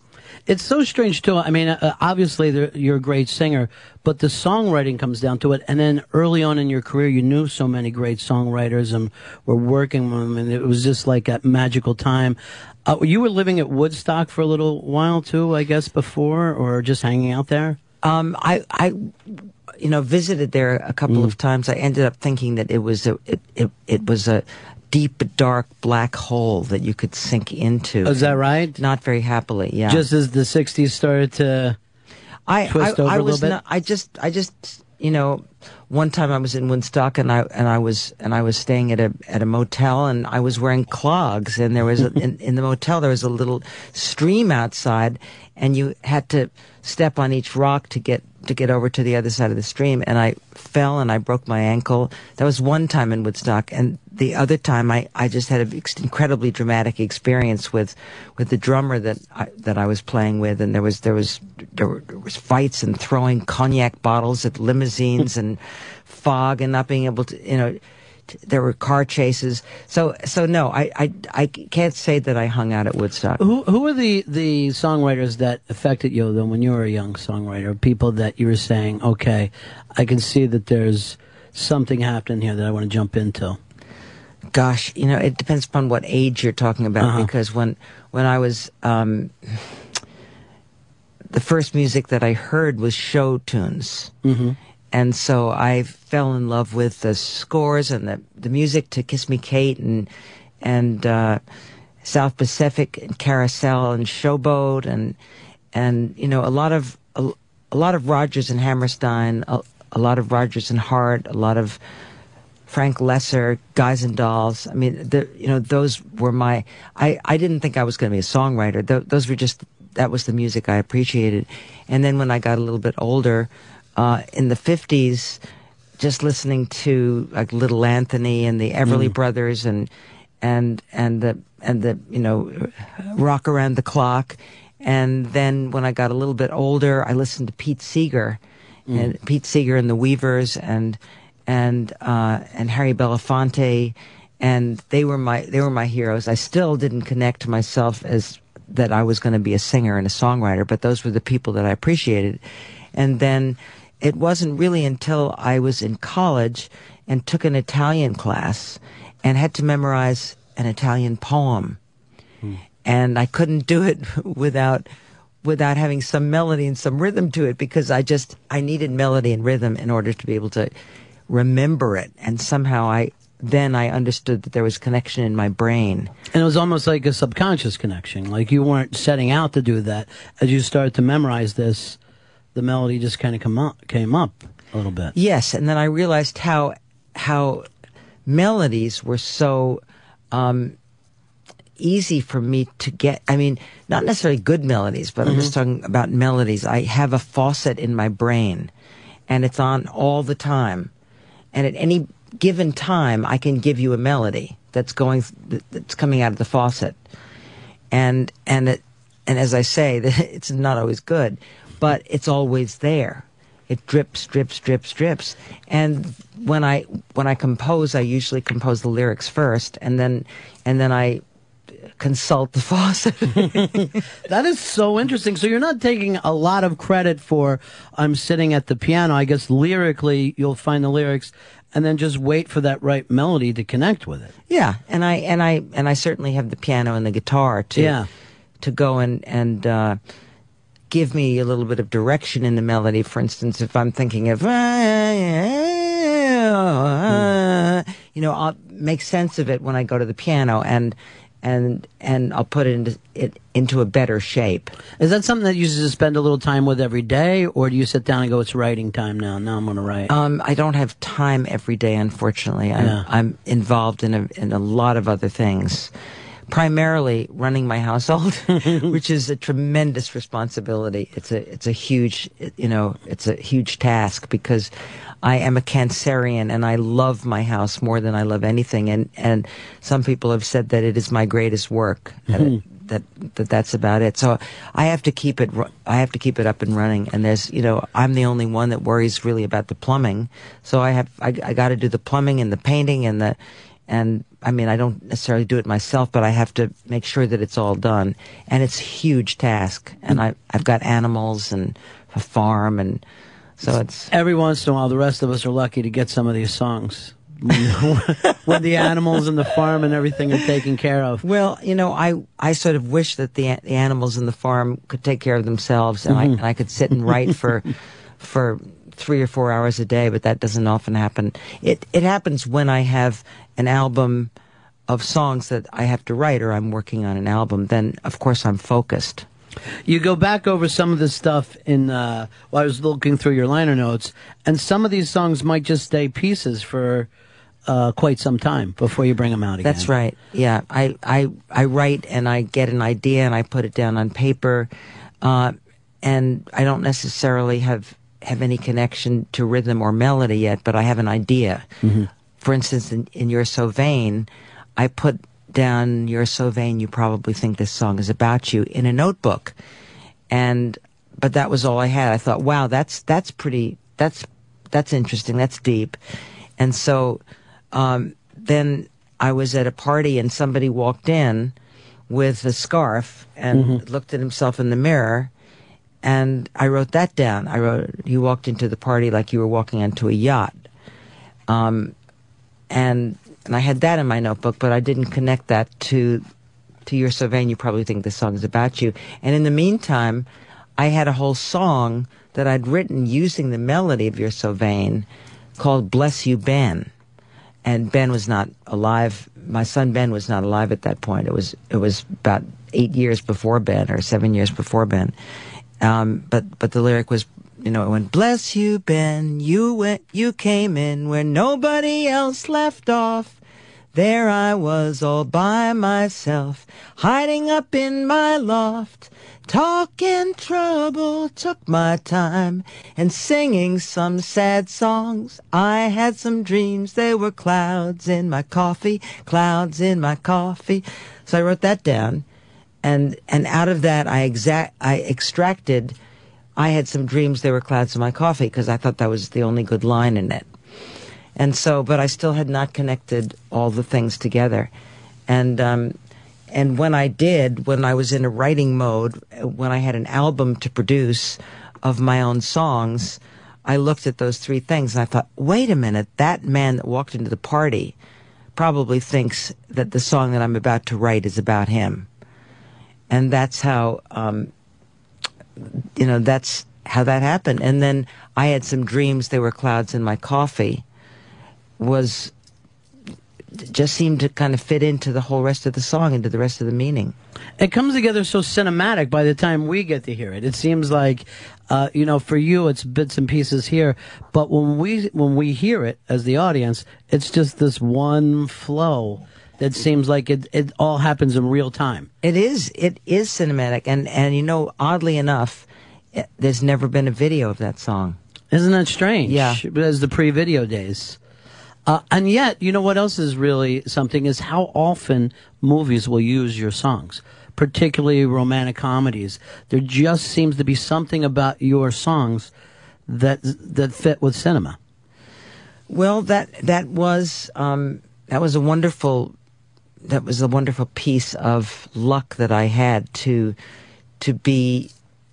It was actually, I was friendly with the directors of the movies that you're probably thinking of, and so they asked me because we were probably having lunch together at a diner. Right. I don't quite remember, but certainly it was Working Girl, and it was Heartburn, and it was a couple of Nora Ephron movies, but then what you probably don't know about is that wonderfully, it was so much fun for me. I got to score 2 movies for Disney, which were Winnie the Pooh movies. The Story of Piglet and The Story of Heffalump, and they both came out as theatrical releases. And so I became the characters. I became Roo and Tigger and Kanga and Rabbit and Pooh. I mean, I was all of them, and then eventually Heffalump, and so I got to do the emergence of some of the story of Winnie the Pooh that had never been there, which was in the movie Heffalump, because that they actually wrote that wasn't based on the A.A. Milne book.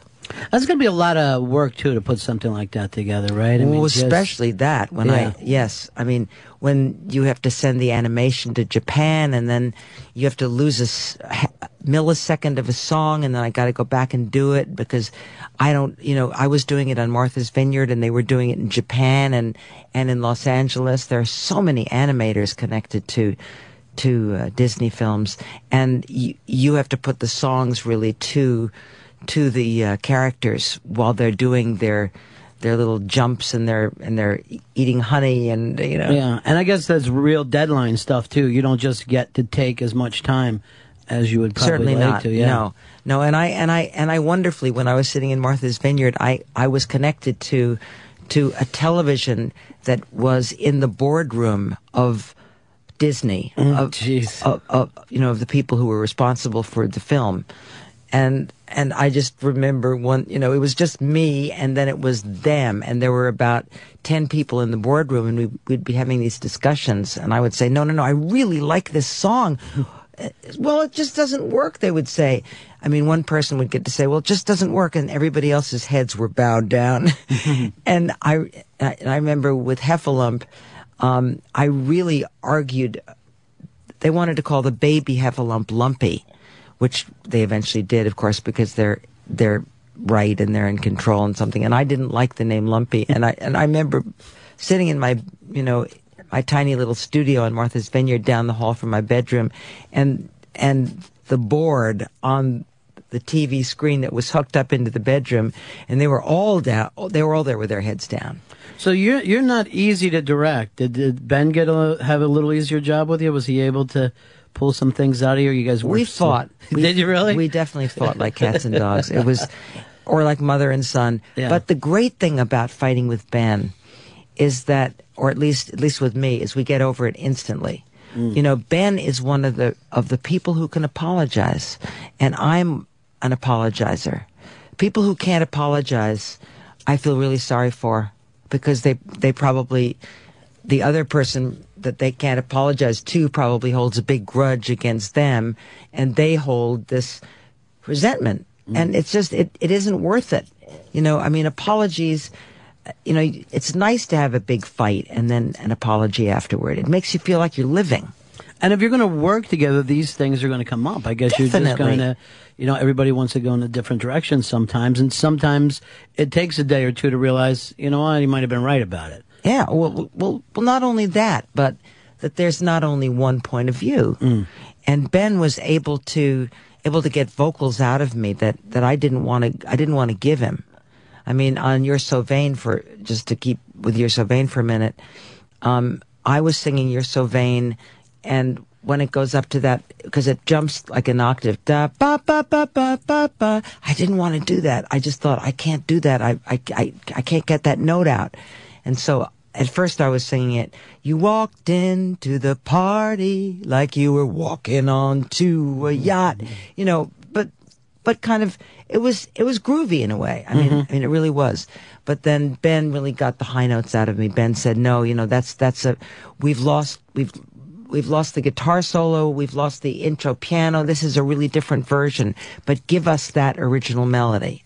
And so it was Ben's choice to do that, and Ben really got it out of me when I didn't want to do it. I practiced and did my vocal exercises, and one day in his studio at his house, he just said, go for it. And he said, go for a lot of things. And for a lot of things, he really taught me the phrasing. And I mean, he was a real producer. There were 5 of us who were producing the album, and we called ourselves Paphiopedilium, which is the name of an orchid, which is shown on the back cover of the album. It's an orchid that happened to have been named after me by an orchida, and it's called Paphiopedilium. The actual orchid is called Carly Simon, but there were really 5 of us producing it, being able to put it all together. Larry Chauncey, who's Ben's partner, who is the owner of the record label Iris, which is the label that this album is coming out on, is an independent label. And Larry was definitely one of the producers, and the executive producer, but also did a lot of the musical producing. And David Saw, who was a producer sort of while we were in England, but also he came up with a lot of the ideas for. I was not in England, by the way. I just want to point that out. He was in England and calling in directions and songs and song lyrics and played the guitar. And Peter Kalo, who was my guitarist for a long time, played the guitar and had a lot of musical ideas, and from the musical standpoint of view was very important in the production. And so it was Peter, me, Larry, Ben, and David is Paphiopedilium, just the way the Glimmer Twins is Keith and Mick. For you also have to ask this audience now to take this ride with you that, all right, you've all enjoyed these songs done in a certain way. Now, have loose knees and move over a little bit and see it this way. Yeah, and I've had really good response to it. That's great. People don't say, well, I missed that. I mean, some people do. Yes, I mean, obviously some people do. And maybe the first time you hear, You're So Vain without the piano intro or the guitar solo, but there's something else replacing it that's just as interesting and weird and good. And I mean, I'm really proud of it. And Anticipation has a whole other resonance when I say these are the good old days, as you will hear it, I mean, if you play that song, you'll definitely hear it's a whole different emotion. And Loving You's the Right Thing to Do has a very, I mean, almost spiritual thing that happens at the end of the tune. We go to kind of a hallelujah chorus, which is just so beautiful. It's just, I mean, I when we were mastering the record up with Bob Ludwig at Gateway Mastering, when he heard that hallelujah, which is mainly, it's these deep voices mostly provided by Ben. Bob Ludwig, who has heard many a record, actually stood up and had to kind of just stand up and appreciate it and almost be the conductor when Ben comes in and sings hallelujah, hallelujah, and it's just really beautiful. And it's one of those songs that I wrote that's a I wrote it on an airplane, looking at James Taylor and just thinking, just no matter what you do, I love you now and I'll love you always. Carly Simon, thank you so much. And I can't tell you how great it is to see you still so passionate about the music too. I am. It's really life affirming. If nothing else, I am passionate. Thanks so much for coming. Thank you so much for having me. Reach out, touch space. Now the guy's got Paulie's apartment. Any problems, he goes to Paulie. But now the guy's got to come up with Paulie's money every week, no matter what. Business bad? Fuck you, pay me. Oh, you had a fire? Fuck you, pay me. Place got hit by lightning, huh? Fuck you, pay me.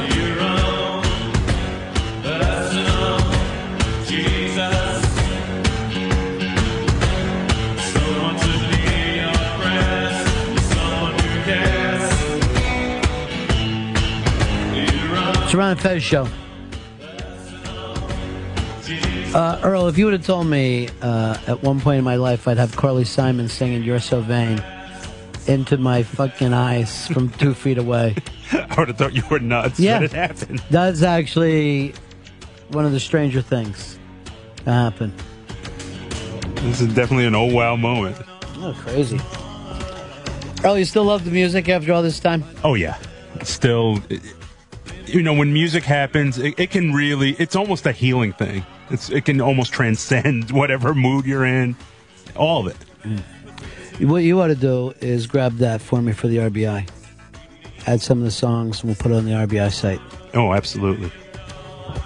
She's everything you want Carly Simon to be when she comes in, She was just her Carly Simon-ness, because you just thought... Well, here's where she was in the 70s, right? This is who she was dating. At first, Cat Stevens. And then you throw in the Warren Beatty, Jack Nicholson, Chris Christopherson, and James Taylor. These guys must have been around her like flies on a fudgicle. That's pretty good company to be in. Yeah. And she's just busting them up one after another. She's just breaking their hearts. Ripping them to pieces. Yeah. Yeah. Just like, I think that song's about me. That would have been the most embarrassing thing that all those guys probably think, I bet that song's about me. And she's never said who it's about. Well, now we know. Alan Seuss from the old Laugh-In show. He wore scarves. I got the giant Carly Simon laugh on that, too, where just It's really interesting when you meet some of these singers and just see how large their mouth can get when they start to talk or laugh, you know? That classic grin. Yeah, Jesus. But oh my God, that was so trippy when she started to sing. I don't know. It was nutty. It's a weird day. There's one weird thing about working at Sirius that you don't get at like normal radio stations. Is like you just don't know who's going to drop by.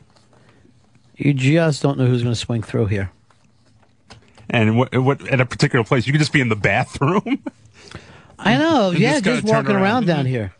Earl, you got out just in time before it started getting really weird and fun. Earl, I knew he wasn't going to come here with us because he fought it every inch of the way. Dude, this room is us. I got my saltines over here. Which you ate. My You ginger still ale eat the over here. saltines, Earl? You still enjoying saltines? Oh, I love saltines. I mean, because remember, I got the new stomach, so I got to eat really bland food. He would hide SpaghettiOs like they were Easter eggs on the other place. Kevin and Phil, you're on Fez. Yeah, I got a spy report for you guys. All right. Well, before you say it. Spy report. Spy report. That means that you have one.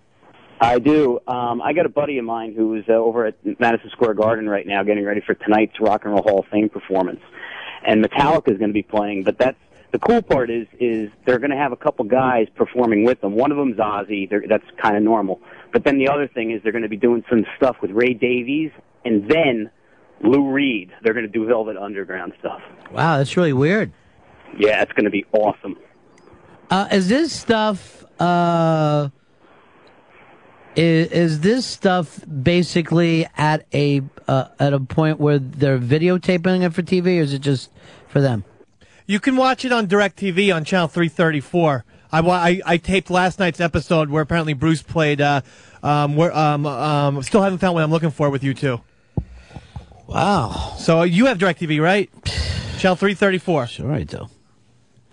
You know, HBO's gonna air. You know, how many times have you heard me fight that my building only has Time Warner? I know, but I thought you somehow got the NFL package. I got the NFL package through my computer that I had to somehow rig.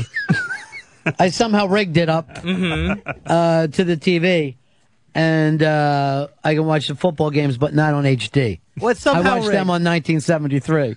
It looks like an old 1973 game. Somehow rigged's kind of vague. Somehow rigged is what it is. This looks so bad on the TV that and it looks so old school that I got a Tastes Great, Less Filling commercial popped into it somehow. Those are awesome. Yeah, I know. Bob Uecker always sat in the front row, or the last row. Did he? Because I never know. And he's always talking about... Is he still alive, Bob Uecker? Yeah, he's still alive. Still calls Brewers he still games. does Brewers, yeah. Jim? Is he calling Jim Brewers games? I was actually listening to him call a Brewers game over the summer. He's a really good announcer. I didn't realize it. He's a great announcer. He's been with, here's what I like about it. He don't want to do national. He wants to follow one team. Yeah, but because of XM, I was driving home. I'm like, I'm going to fucking check out the Uke on one of the Is that what you things. said? I'm like, I'm going to fucking check it out. And I was like, wow, this guy from Mr. Belvedere is actually a pretty damn good baseball announcer. Mm. He just calls the game, unlike two announcers I know that work in the World Series. You having the worst time with those two fucking guys? I can't in the do series. Oh, the jinxy stats that they always pull out of their ass. It drives you crazy. We should just text "shut up" to them all night. We should find out their cell phones and just text "shut up." Earl's right. They are terrible. And here's the thing. Joe Buck has actually made Tim McCarver stupid. Because Tim McCarver in the 80s and 90s No, he's always terrible. But he was regarded...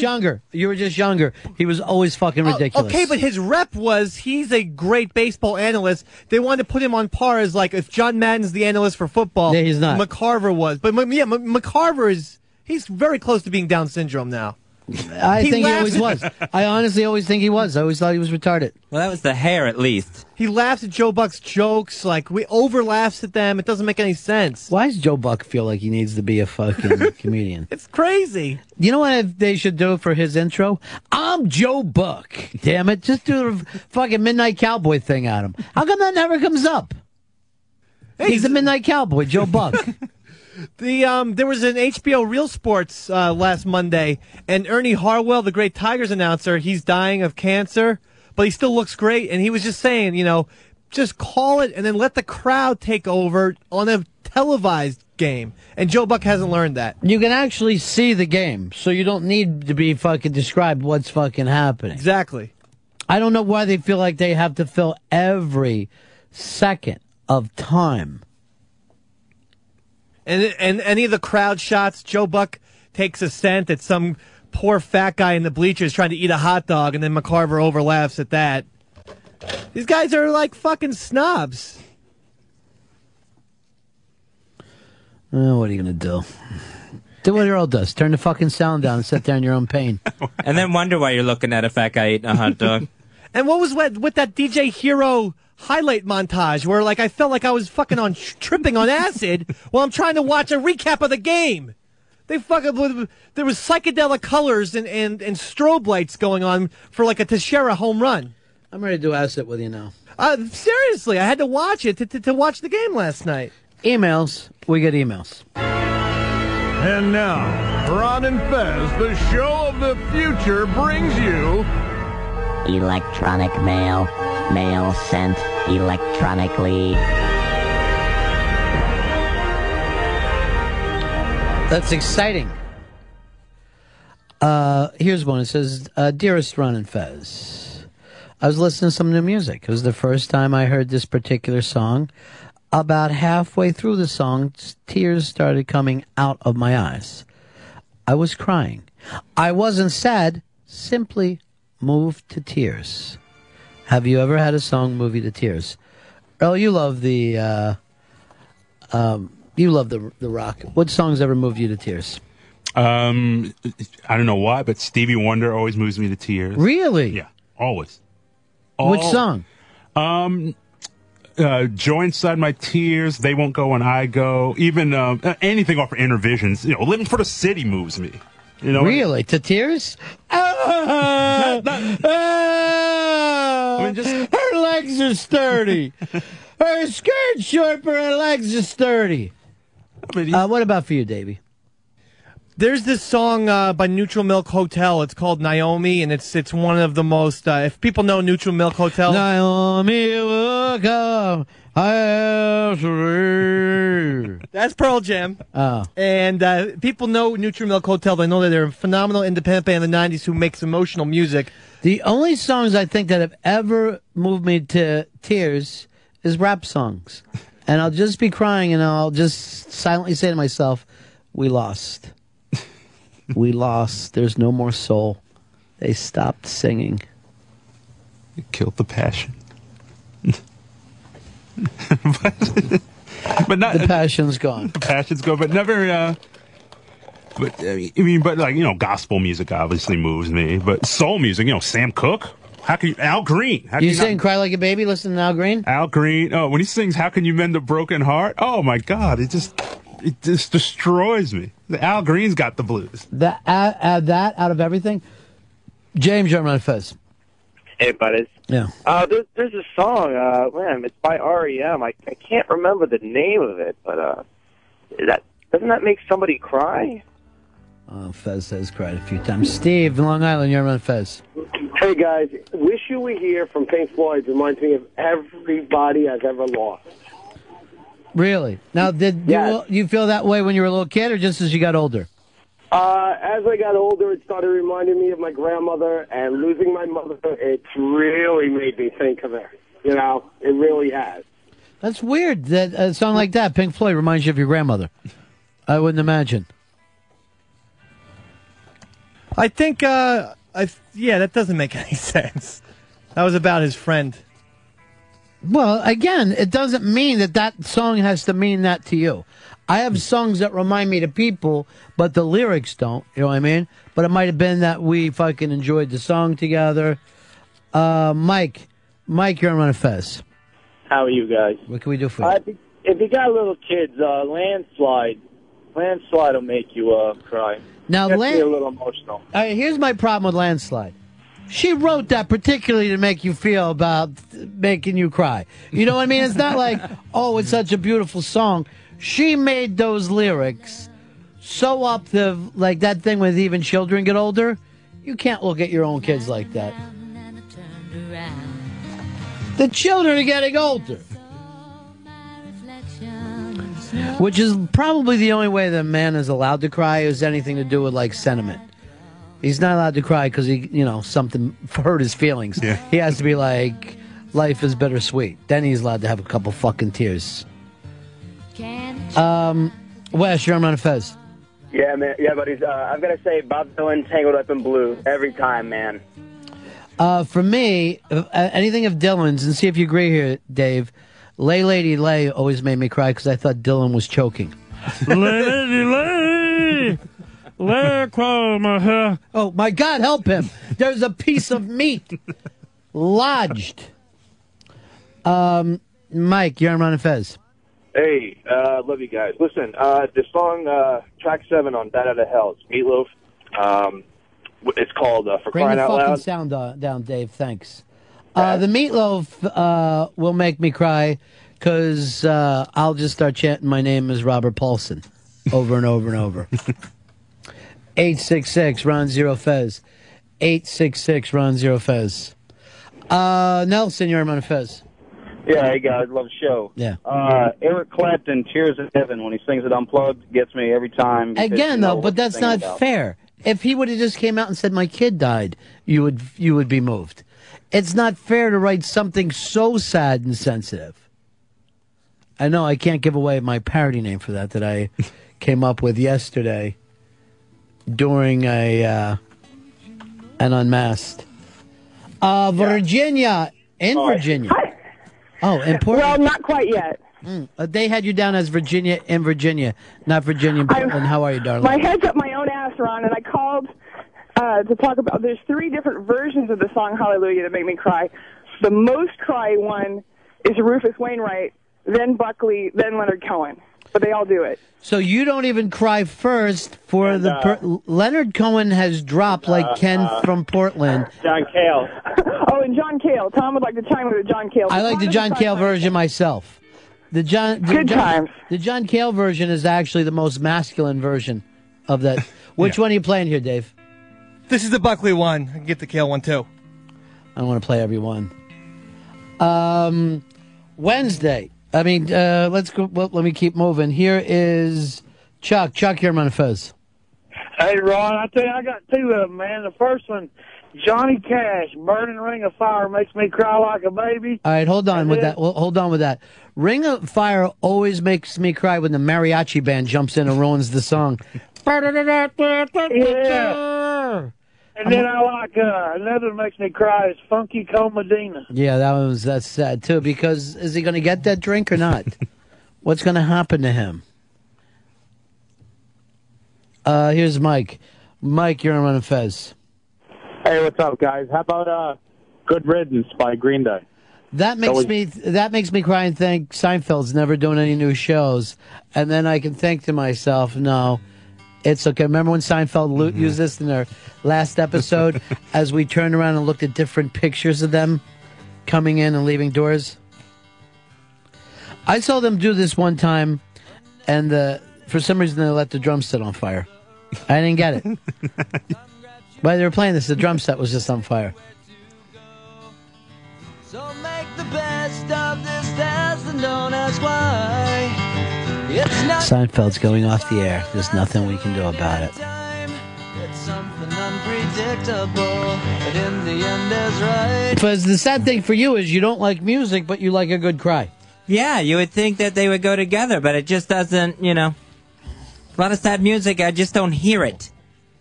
Well, you do know music now. You're all over that Carly Simon thing. The Ron and Fez Show.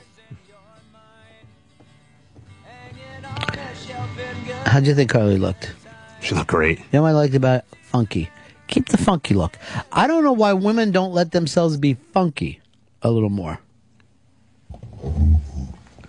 Dave, you're on Ron and Fez. Yo. Yeah. Yeah, Roberta Flack, Killing Me Softly. Do you pretend that you're the guy that's killing her softly? No, see ya. Here's Greg in Cleveland. Hey, Ronnie, you sound like $1 million. Thank you, my friend. The song always gets me, Sister Morphine by the Stones. Ah, Sister Morphine. How I miss morphine.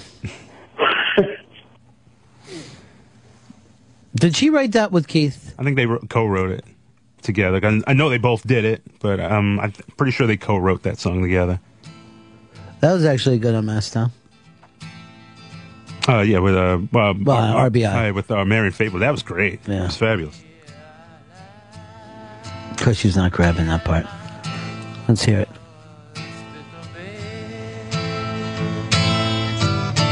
Tell me, Sister Murphy, when are you coming round again?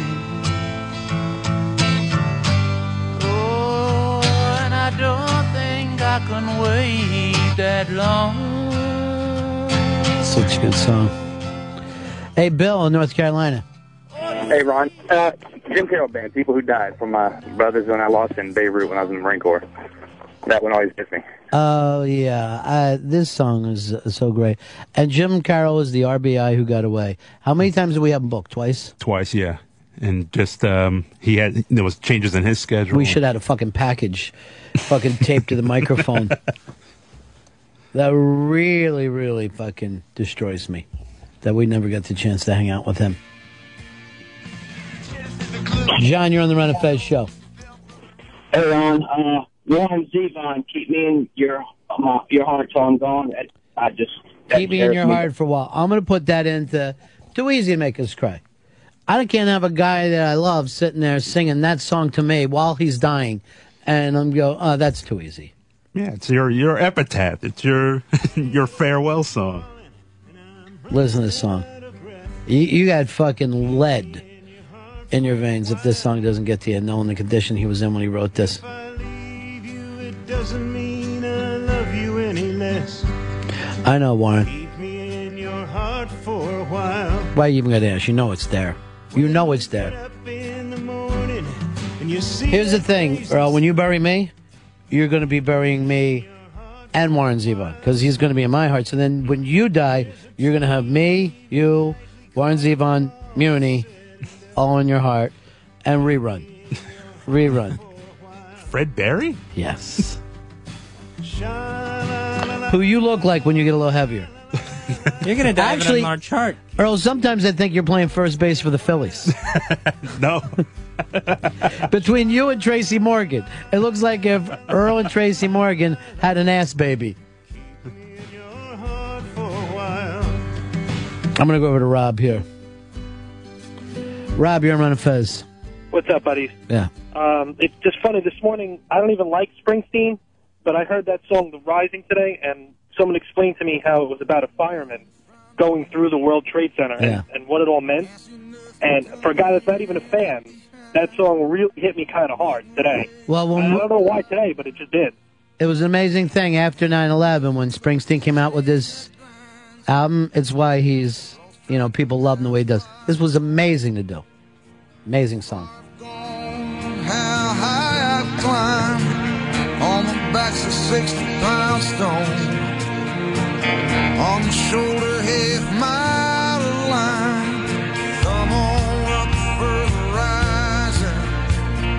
Come on up, lay your heads in line.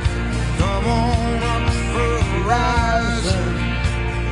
Come on up for the rising tonight. Left the house this morning. Bells were ringing, filled the air. I was wearing the cross of my calling. Home wheels of fire, I come rolling down here. Come on up for the rising. Come on up, lay your hands in mine. Come on up for the rising. Come on up for the rising tonight.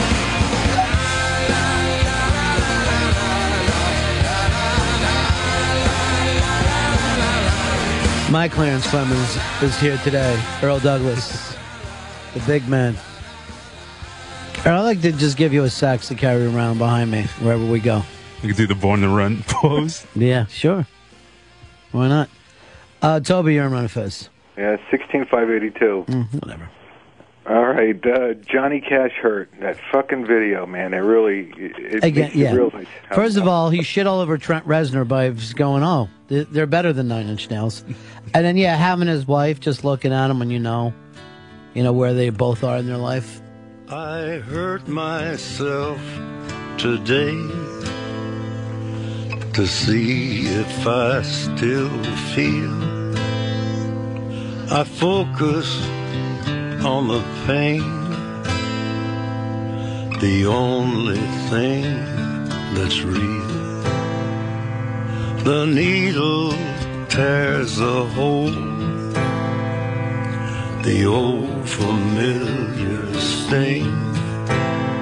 Try to kill it all away, but I remember everything.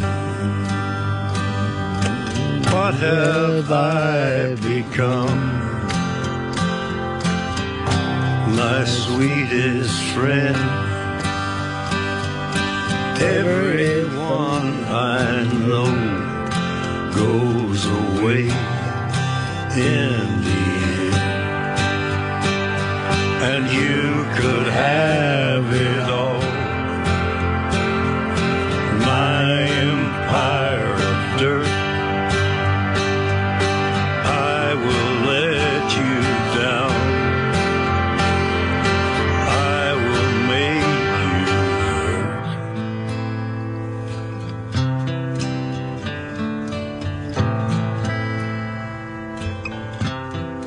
hurt. You know the other thing that kills about this? Trent Reznor had it as a fucking, little girl boy scratching himself with a razor blade. Cash turns it back into a junkie song like a man. Hurt yourself the right way. Not trying to fucking cut your thigh with a pair of scissors. Stop worrying, Trent. You're doing just fine. You're going to get Marilyn Manson back.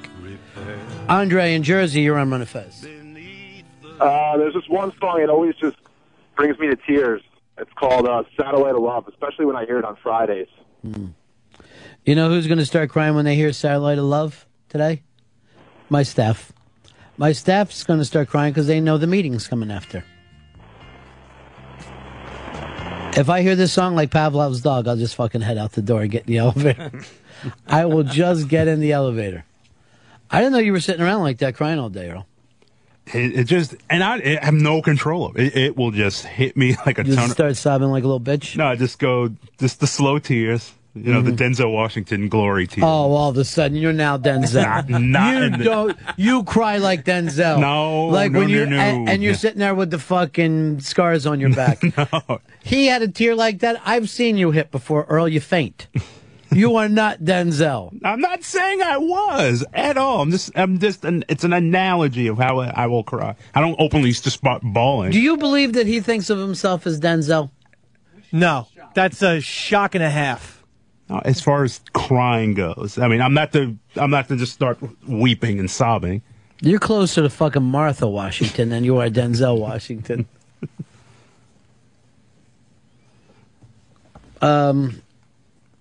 Let's go to Sean. Sean, you're on Fez.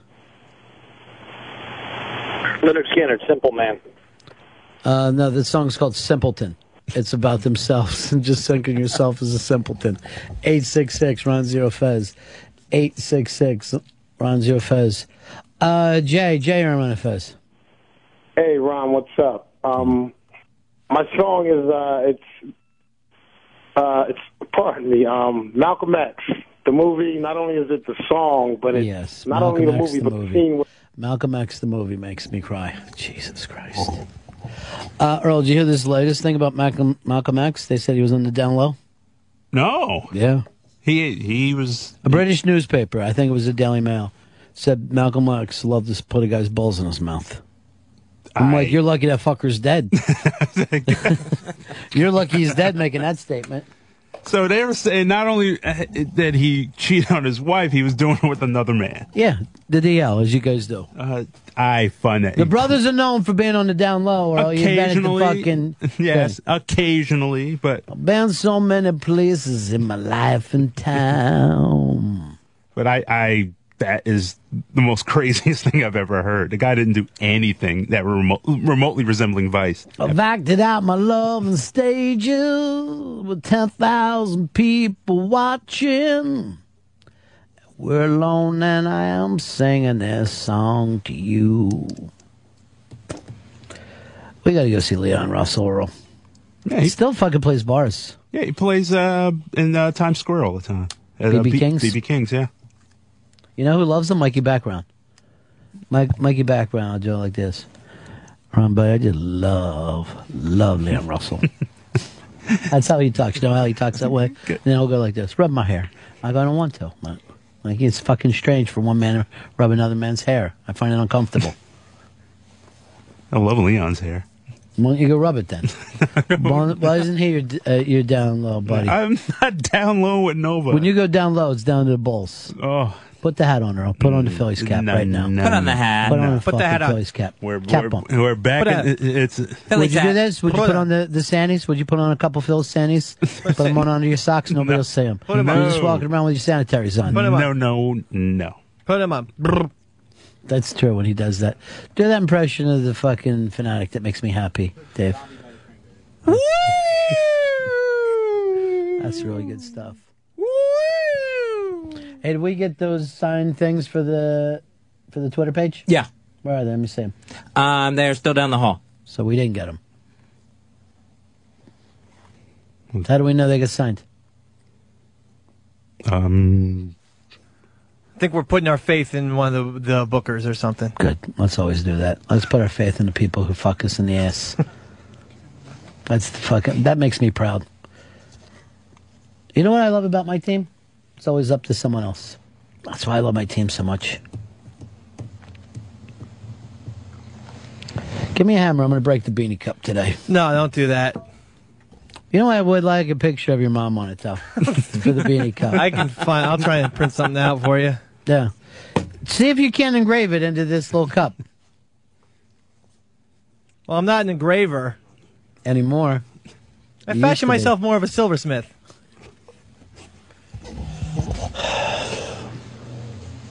Fez, you had something on your mind you want to talk about when we get back?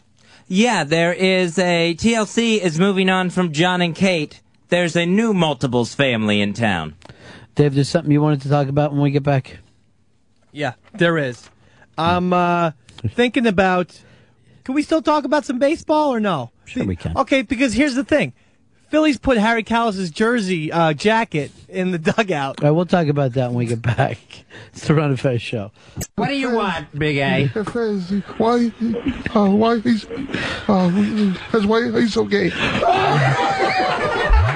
Why an hour to do a sentence all of one-syllable words? Come on. What? He's having fun with it. You're being cruel. Hey, Fez, why so cheap?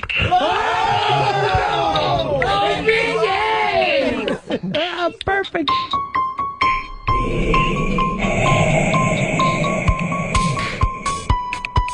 The battle of Fez and Big A, I take Big A any day. Wields a mean vocabulary. Why so cheap? Why so gay? The battle of Big A and Fez. Fez's head snapped like a Fez, but there's nothing to dispense. No candy to dispense. Why so cheap? Why so gay? I'm just curious, Fez, are we gonna eat this shitty lunch again? Shitty lunch right away. No candy to dispense. Why so cheap? Why so gay? Fez, the beer looks like shit. It's over. I'm stopping the fight. I'm stopping the fight. That Big A's got a line for everything. No, Fez, you smell worse the tippy time. Oh, Big A! Oh, that was rich. Oh, that's something. Pathetic. He's the put-down king, that Big A. That's him. He's got all the jokes. Let's just put an end to it now. Yeah. And let's just both of you stop it. Fine. Okay. Are those nipples on your chest or giant saucers? Beard like shit, sauce and nips. Shitty lunch right away. No candy to dispense. Why so cheap? Why so gay? Raw Ron Bennington, Fez Watley. It's the Ron and Fez Show on XM 202, Sirius 197. Don't jump! And you can tell Rolling Stone magazine that my last words were, I'm on drugs! If you catch me at the border, I got visas in my name. If you come around here, I'll make them all day. I get one down in a second if you wait. I fly like paper, get high like planes. If you catch me at the border, I got visas in my name. If you come around here, I'll make them all day. I get one down in a second if you wait. Sometimes I think sitting on trains. Every step I get to, I'm clocking that game. Everyone's a winner. Back with the Ron and Fez Show on a Friday, 866-RON-0-FEZ. That's 866-RON-0-FEZ. You can always email us at ronandfez@AOL.com. And there's the 202 Friends page on Twitter.com. TLC, they have gotten rid of the Goslings, John and Kate plus 8. That's done taping. Now they have a new family, Table for 12. This is a couple. They've got 2 sets of twins, plus a set of sex tuplets. So they've got 12 on their show, and they're all adorable little redheads. People will forget about the cute little Asian kids like that. It is going to be... They have found a much cuter family to take over. So I think, we've got our new... As long as these two don't implode, we actually have a new John and Kate. And John and Kate will be amazed at how quickly... they're so off the front page of the tabloids. Earl, you ever watch any of these shows? Never. I was like that plus 8. I was one of the 8. I lived it already. It's like watching home movies for you. Yeah. Dave, what's on your mind? Well, the Phillies are putting a Harry Kalas jacket in the dugout. They actually have been criticized on the internet for ripping off the Angels, who put Aiden Hart's jersey there before every game. Well, now the Angels are out. Right. So let's move in Harry's jacket. And then the other stuff that I see was some crude Mets fans were saying is that, well, it makes sense for Aiden Hart to be there. He was a player, but why would you have an announcer and his coat in the dugout? Now, put his coat in the announcing booth. I mean, I'm all about the Phils, so I don't have a problem with it. But I was just a little bit irritated that these Mets fans, they do have a problem. Think it's very. They think it's like fake inspiration. Probably is. Most inspiration is fake. It's a nice way to honor the old man, for crying out loud. And just because you're an announcer doesn't mean you're not part of the team. He was a big part of that ball club. For how many years, too? For a long time. It's nice. The only thing about it is maybe they could have chosen a nicer jacket. I mean, this lime green weirdness that's going on. That's the kind of shit he wore, though. All those guys got bad jackets. Yeah. They wear jackets like they're on the radio. Right. It's not the sharpest looking jacket, but whatever, Let Harry Kalas rest in peace. And let Helen Keller rest in peace. So by saying rest in peace, it means you don't drag his jacket all over the fucking place. No, that's not what you do. I mean, you can bring the jacket. You don't besmirch his name and say, well, they shouldn't be putting Harry Kalas' coat out. Here's what I would like to see happen. Every time someone goes up to bat, they wear his jacket. I don't think that would be illegal, believe it or not. The only thing I'd probably do is take out the long ball, because he wasn't a big man. You're not going to get the fucking movement that you had before. Well, it's like when the pitchers in the National League run the bases, they allow them to wear coats. Why couldn't they allow those guys to wear coats? Also, you mentioned Helen Keller. I did mention Helen Keller, and she was the only one who didn't hear me, which was sad. There's some groups that are upset that Abigail Breslin, who played Little Miss Sunshine, has been cast as Helen Keller. Now, why are they upset? That it should be really a blind and deaf person who's playing Helen Keller. All right, why didn't people get mad when $1 Million Baby was playing the fucking pilot that we didn't get a pilot to play a pilot? The whole thing of being an actor is you're not that person. And I would have, and I'm not even kidding this, if Denzel Washington, right, was playing JFK in a movie, I would be fine with that. I don't get the thing of Denzel Washington. He's such a great actor. If he plays anything, it should only be a black person. I would honestly be able to go to a movie, watch Denzel play any part in it, and I would judge it on that part. So you're looking more for the essence of the Absolutely. Of the performance. So I just don't see what one has to do with the other. You know, in Shakespearean days, only men played women, and people weren't fucking freaked out about it. But there's no way in the world that you couldn't take a good actor, and if he pulls off the essence of the character, you should be able to suspend your disbelief.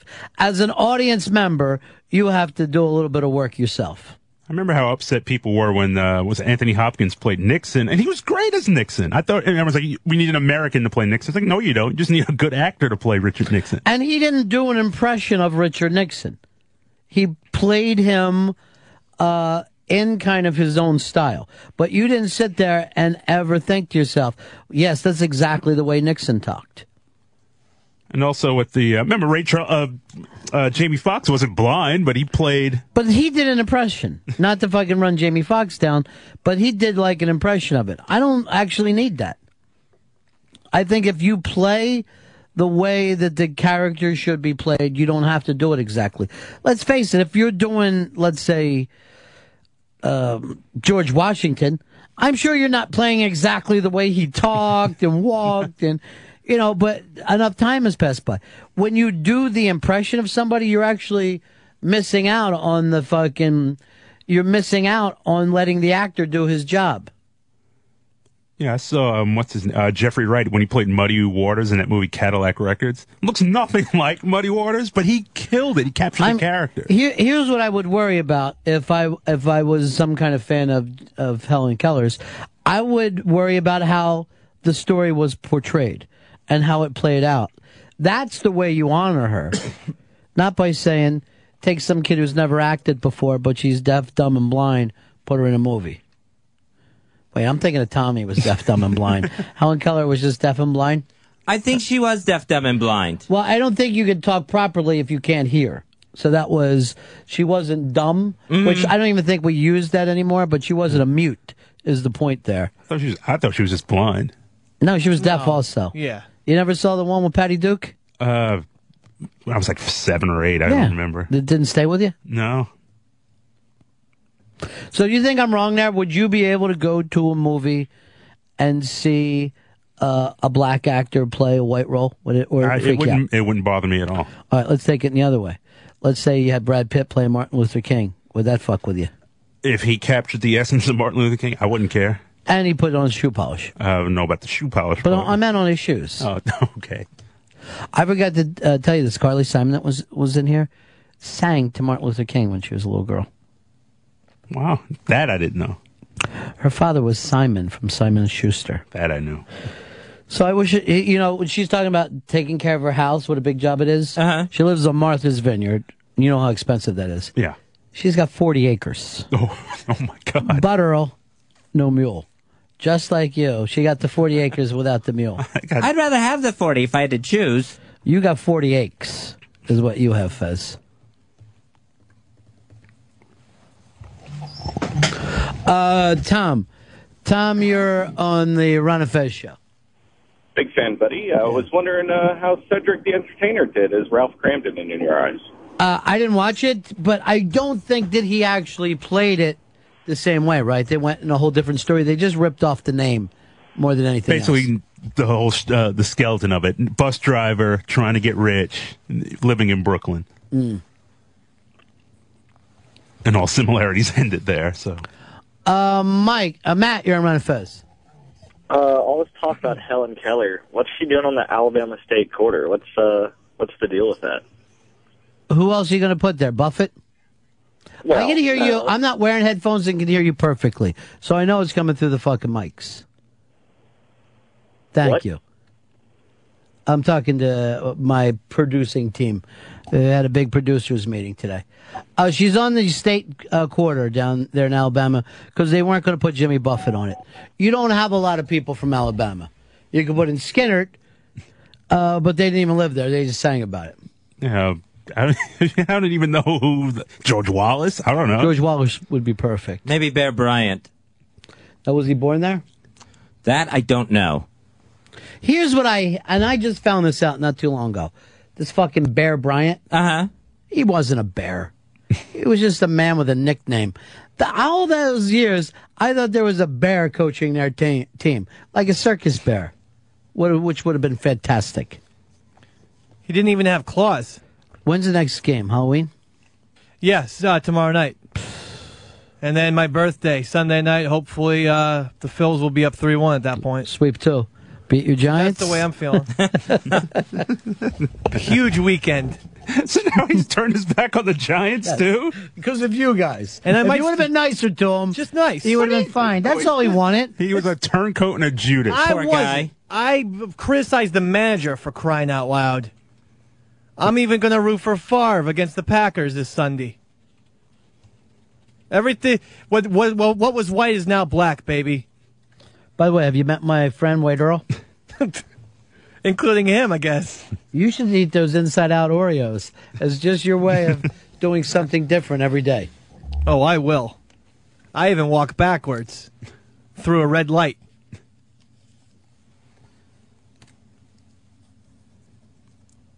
I saw something on the internet where a girl got one of those flu vaccines, and now she can only walk backwards. She used to be a cheerleader, and it totally fucked up her coordination. When she tries to walk forwards, she's like, she can't do it. She physically can't do it. Her muscle memory is totally gone in terms of walking.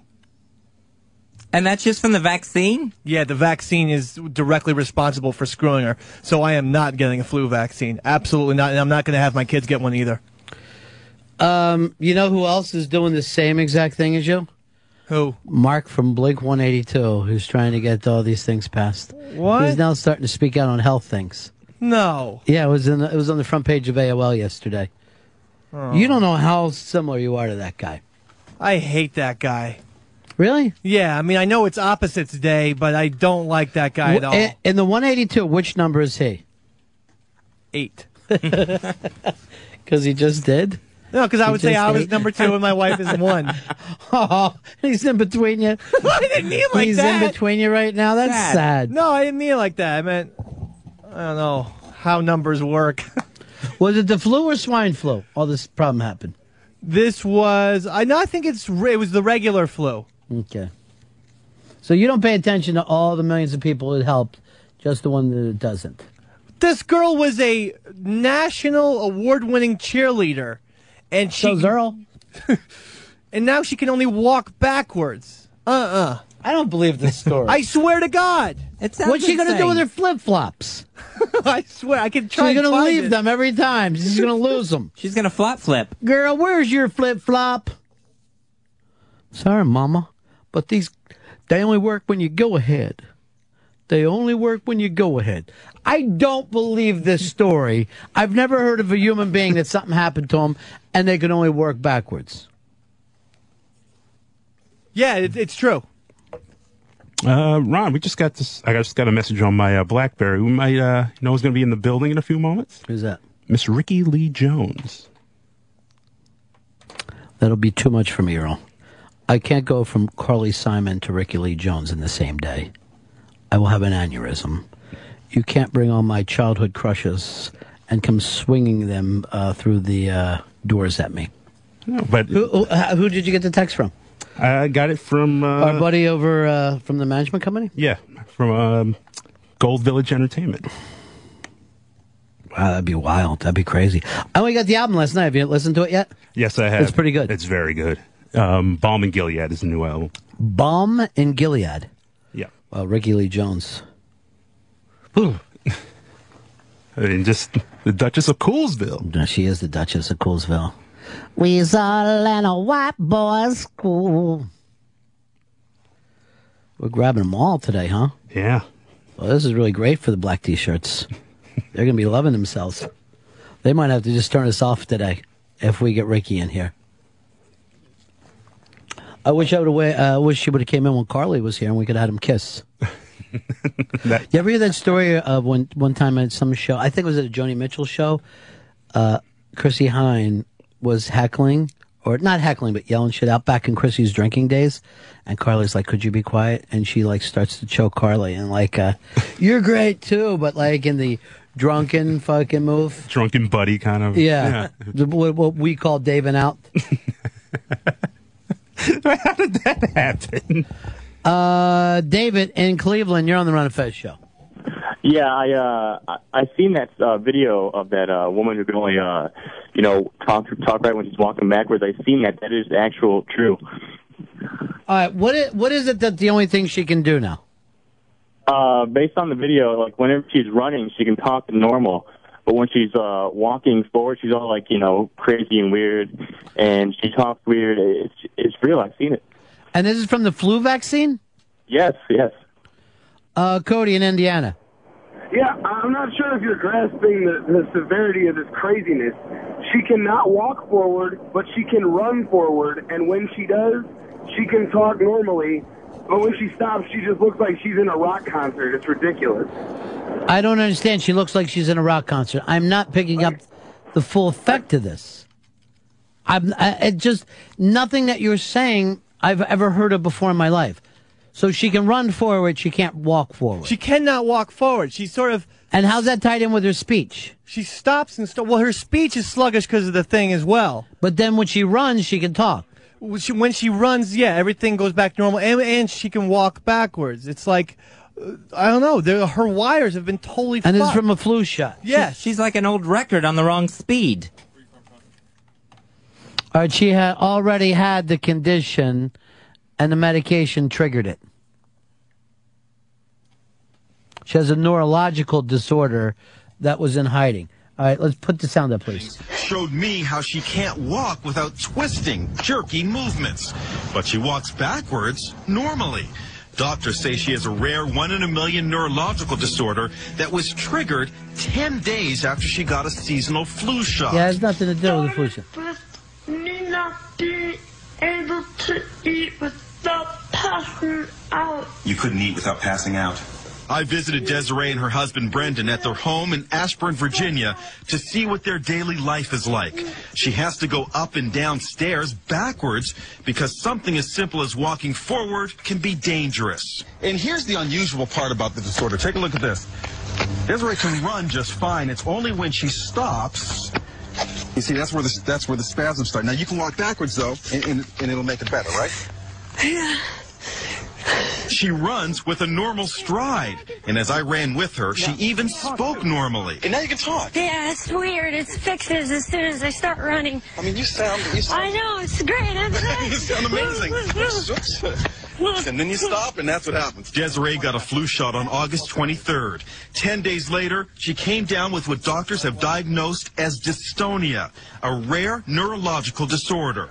Her jerking and twisting are the result of uncontrollable muscle contractions. There is no known cure. Are you all ready? Yes. This is home video of She's Desiree actually as a so beautiful gorgeous, she reminds me of Tenacious C. 2 years ago. She looks just like Tenacious C. Photo when she was training to be a cheerleader for the Washington Redskins. Doctors say what happened to Desiree should... But I don't know if I would blame this on just the flu shot, Dave. It sounds like any medication could have triggered this.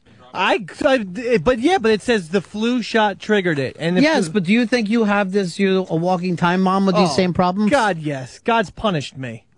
Identity Guard, if you're doing any sort of business, any personal business on the internet, you want to make sure your identity is protected. You've got online banking, you're buying stuff online, your credit card information's out there, your bank account information could be out there. You want to make sure you get Identity Guard from IdentityGuard.com. They're going to make sure you're protected. If any activity happens on any of your credit card accounts, any of your banking, you're going to get an email notice on it from Identity Guard and IdentityGuard.com. Takes just a few minutes to sign up, and then you are thoroughly protected. In fact, even if you do lose something due to online theft, Identity Guard will reimburse you up to $1 million. They have $1 million reimbursement guarantee. Sign up for Identity Guard right now and make sure you're protected. Identity Guard, you're going to feel safer, more confident, and less exposed knowing that PC World's #1 rated identity protection has your back. That's IdentityGuard.com. Identity Guard, making it okay to trust again. Ronnie B. Yeah. Outside the door right now is Mrs. Ricky Lee Jones. I didn't know she was married. Miss Ricky Lee Jones. That was a bad assumption. Do we need to break first? No, we don't. All right, should I take off my beret since she's always worn a beret on her album covers? And let them match. Rock it a little bit? Yeah. All right, the brand new album by her. Balm and Gilead. Balm and Gilead. We have it on us so we can play some of the tracks with her? Yes. All right, let's try to see how long we can keep her in here. Yeah, this isn't for the Black Tees, but I don't know how we pulled off this in the stuff this week. Crazy day. I know. Earl Douglas making magic happen. Making the magic happen. You know, ED. One of your heroes, Ronnie B. Yeah. One of the I would say this. I think she's the girl Kerouac. This is the chick Kerouac. Stop it in here. Was with Tom Waits back in the day. Tom Waits. Not so shabby, my friends.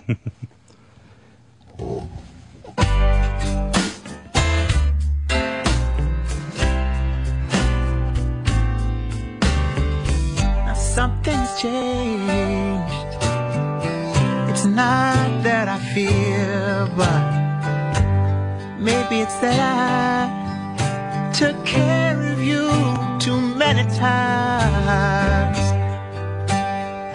and you grew weaker for a kindness, and sometimes kindness from a friend can break a man.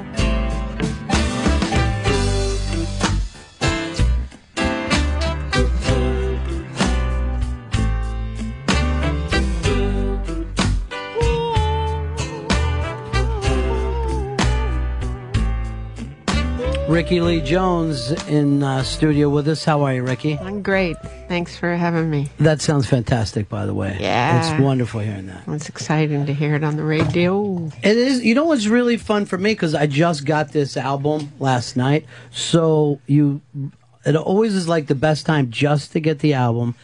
And you're going through it, and you just have that kind of moment to yourself going, hey, is this the song that's going to remind me of this point in my life? You know what I mean? I always love that initial feeling. I wonder if that happens as much when we get older, because it happens so much when we're teenagers. Sure. And, they become the markers of our lives. But when we get older, it's harder to come by, I think. Well, I think the interesting thing, though, with your audience, that, and this is probably not true of many artists, and I think female artists even have a tougher time of getting those people to stay with them. Yeah. I've been very blessed. I don't know. I don't know what it is. Maybe it's not just nostalgic. Maybe it's something about that. My connection to it is so emotional, and that maybe that's what speaks. I'm not sure what it is. It's an interesting thing, though, because when you said about the connection, I feel the same way about your crowd. Like, I go to different shows, but every time I'm at your show, before the show even starts, I think the people are ready to transcend. Yeah. Yeah. And like you said, we don't always keep that when we're younger. When you're older, I think sometimes you think to yourself, well, I want to get out of there early or show up late, or if I don't get the good seats, I'm not going. Well, where you're a kid, you're like, just get me in the building. Yeah. And I'll worry what happens. When you get older, you got a family, you got worries, you got things, so it's harder to attach so much importance to a song and an artist. So I think that's why it's harder to come by. And yet, at the same time, I'm not sure whether we ever need it more. You know what I mean? Yeah. And that's what your songs have just done for me over the years.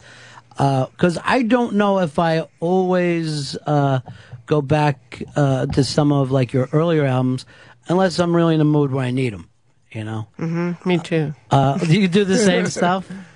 Well, let's talk about the title of the album here. It's called Balm in Gilead. Balm in Gilead, which is a quote from the Bible. It is. It's from a passage where I think it's in, I don't know really, Psalms or Kings or something, where the king is saying, is there no balm in Gilead? It's a part of a list of the questions he's asking. Is there no this? But when I read it, I thought, when I first heard it, I thought he was just asking, is there no balm in Gilead to heal my people? And thought about my people, my generation or my Americans, and this music that heals us and eases our path and soothes our day.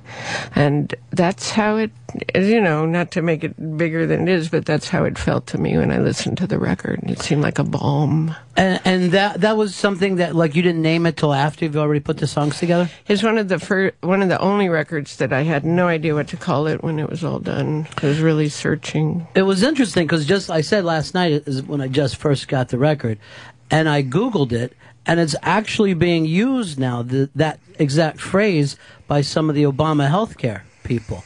That really?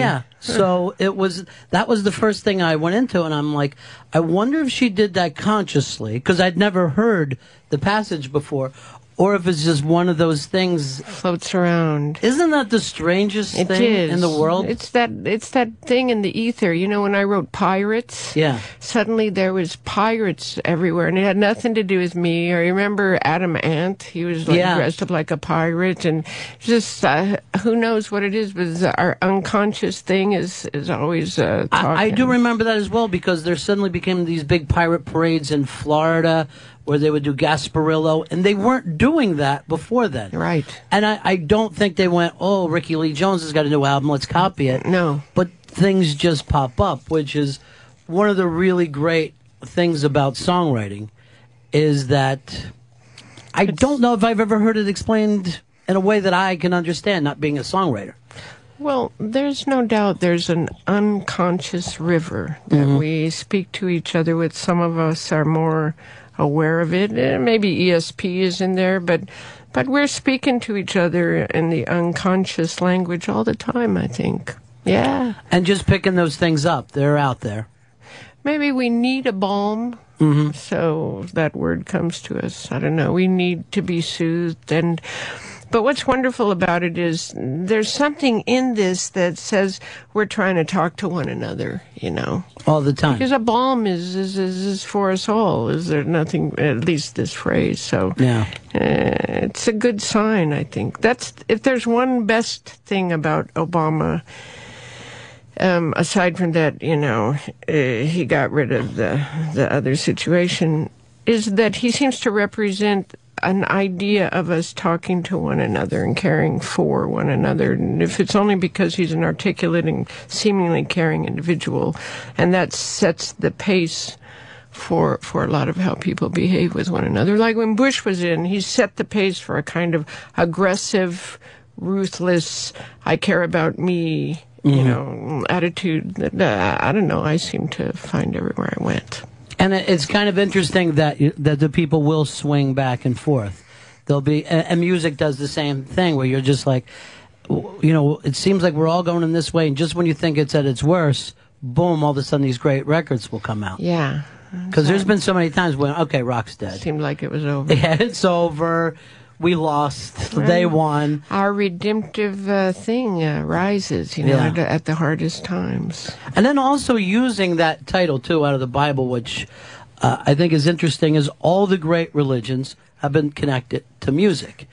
And particularly, I wonder if the early days, that's why the people were showing up. That was the place. You mean the early days of me, or no, the early days of religion? Mankind? Yeah. Like, okay, the music's going to be there, and then they're also going to whip that spirituality on us. It sure is now. You know, when I often say it when I'm on stage. So these people, they don't make a lot of money. They have hard lives, but they take that money and they buy a ticket, and they all gather to sit and listen to music. Yeah. What a miracle, and what a testament to our true nature, you know, that we still just want to sit and have this sound come over us and say, yay. I think it's a phenomenon, and we take it for granted. Yeah, we do, and there's the experience of, you know, me watching you, but there's also the experience of me being with those people. That's right. Listening to that music. That's right. So the people kind of around you can make the night happen as well. It's totally their show. Yeah. You know, their collective energy is what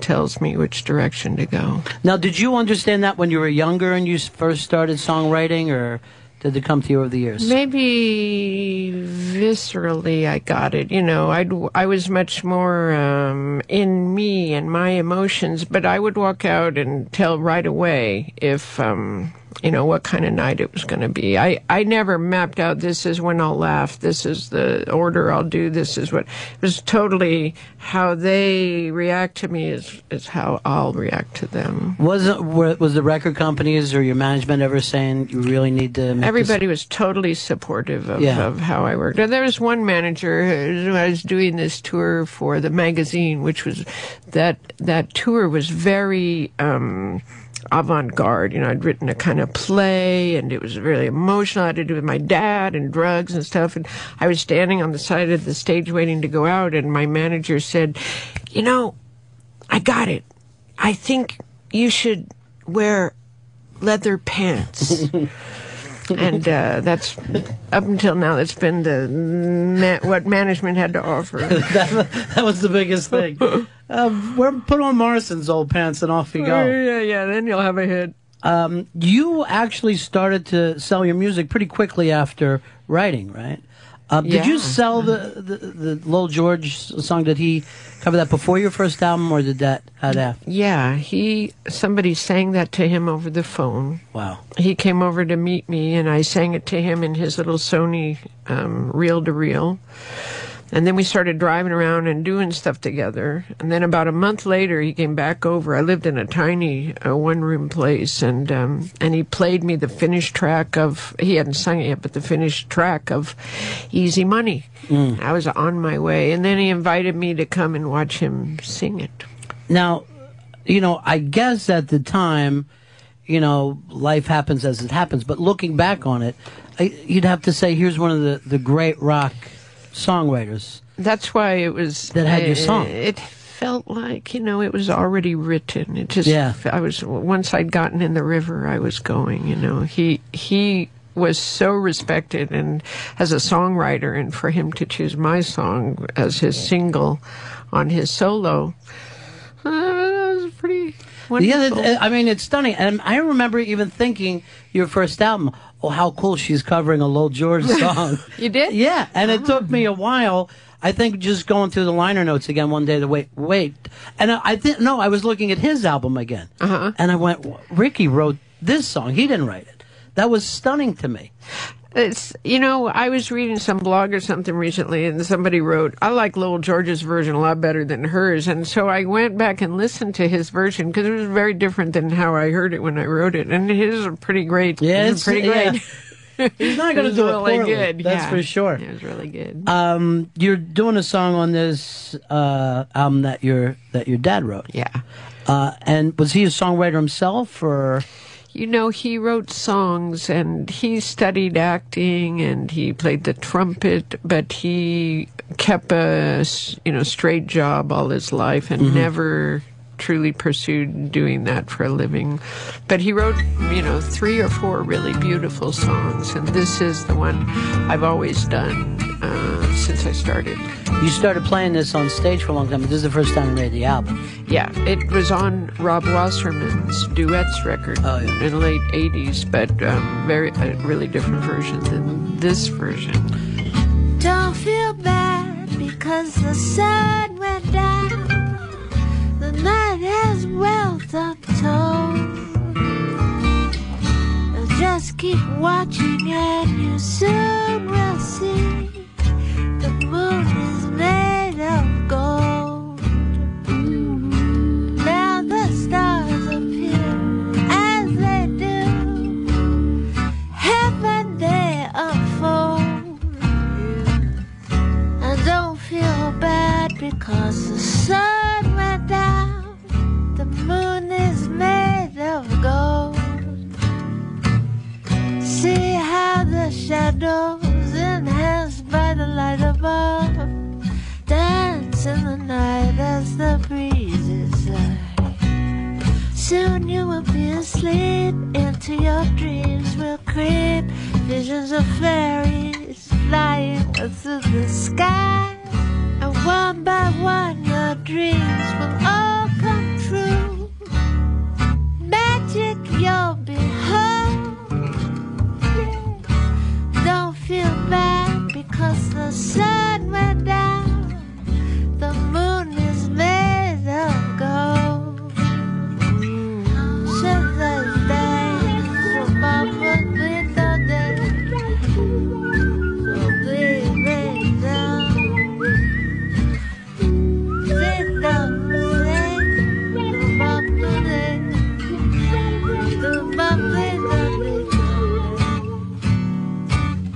See how the shadows enhanced by the light above dance in the night as the breezes sigh. Soon you will be asleep, into your dreams will creep visions of fairies flying through the skies.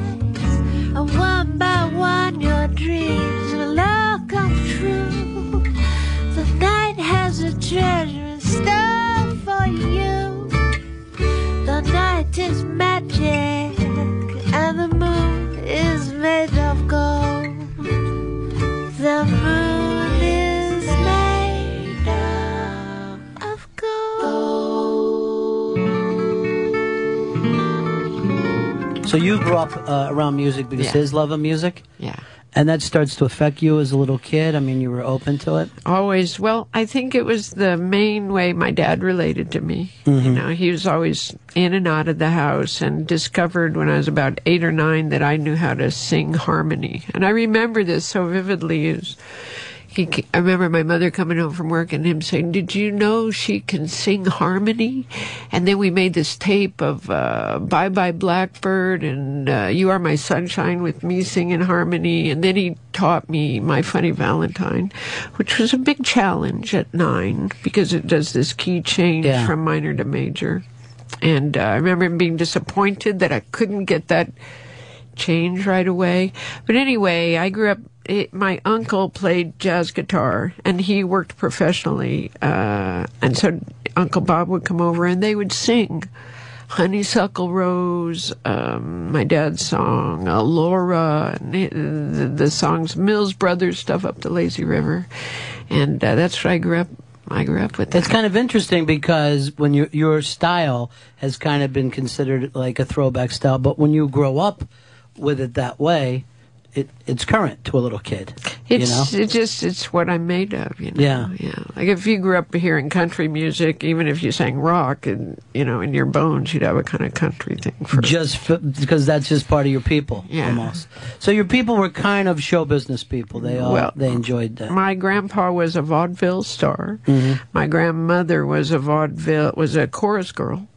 So they passed that on to the kids. My uncle Bud died young, and my aunt evidently was killed or died when she sang with Terry James and Tommy Dorsey. So then there was Uncle Bob and my dad, and so they were second. I won't say second hand, but second generation. Well, once the Carney blood will run a long way into the family. It's kind of Carney. Yeah, it is kind of Carney when you get on the road like that, and your people have been on the road. It sticks with you. Another one of the songs. You're exactly, because we always moved. We moved every year, and I still, I get in a place and I'm looking for. Every time I read a new article, you're in a different part of the world, and you're just settling in. Yeah. Ready to go again. Yeah, you're just like, I found this really great spot. And I'm like, have you? Because it's the funniest thing is once you start to figure out where everything is, you're like, what's next? So boring. Yeah. How can you drive by the same rock or the same mailbox every day for a year? And there's nothing better than finding the new spots in town. Yeah. When you're new in town, you're like, hey, trust me, I just found a sushi place. Yeah. Follow me. That's right. The Wild Girl song that is just so gorgeous. And it's kind of interesting to me because you're singing it from a place now of advice, which I love because you were, always our wild girl. But at the same time, you're saying go for it. Yeah. It was started before my daughter was even made, in about 1987, I think, or around the time I started writing for Flying Cowboys. But I wrote the first and last part of it, and then just held these pieces, trying to finish it up for many years. I knew it was a real song, I just didn't have the story yet. So when my daughter, her 21st birthday was coming, sometimes I think these songs are like planets or dimensions or places. They live long after us, and people come to them, and they bring their own meaning to them. It will be a place people come.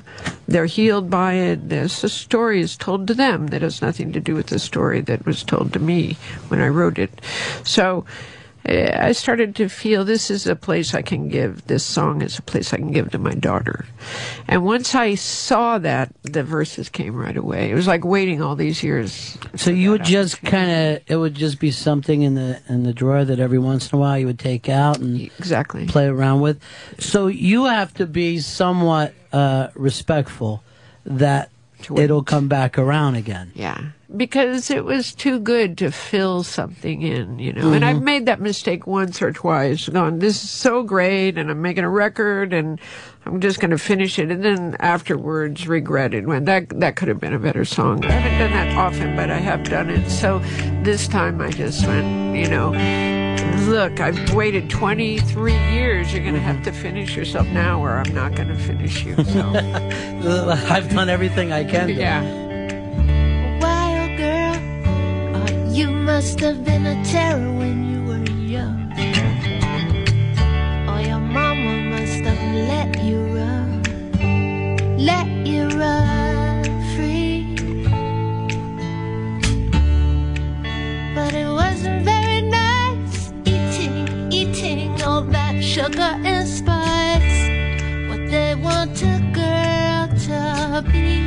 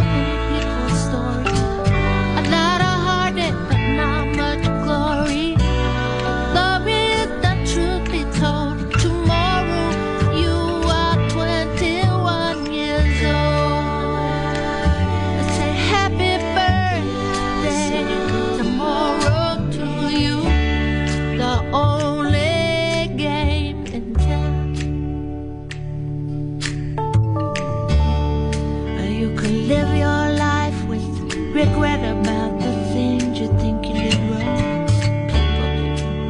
People or over what someone would not give. Or you can be grateful when you open your eyes. The story you write, you live. Well, it's hard to be older and poor. I don't think it that much anymore. But every day of my life, I'm so proud I became his wife. I got to raise Charlotte, Rose, Charlotte's learning. The only game is in town. A wild girl in a red dress. Come on now, speak up, say yes. This thing that makes you beautiful never comes out of a jar. Yeah, you are a beautiful girl. You're reaching out from your beautiful world. That is the daughter you are. Walk right and the real world knows it. 'Cause you bring it back down into the real world. I walk right up, the real world knows it. You bring it back down into the real world. Hey, take me back, baby. I just wanna make a dream come true. I can't let her love somebody. I just wanna make my dreams come true. And I'm trying, because trying the only game, the only game, the only game in town.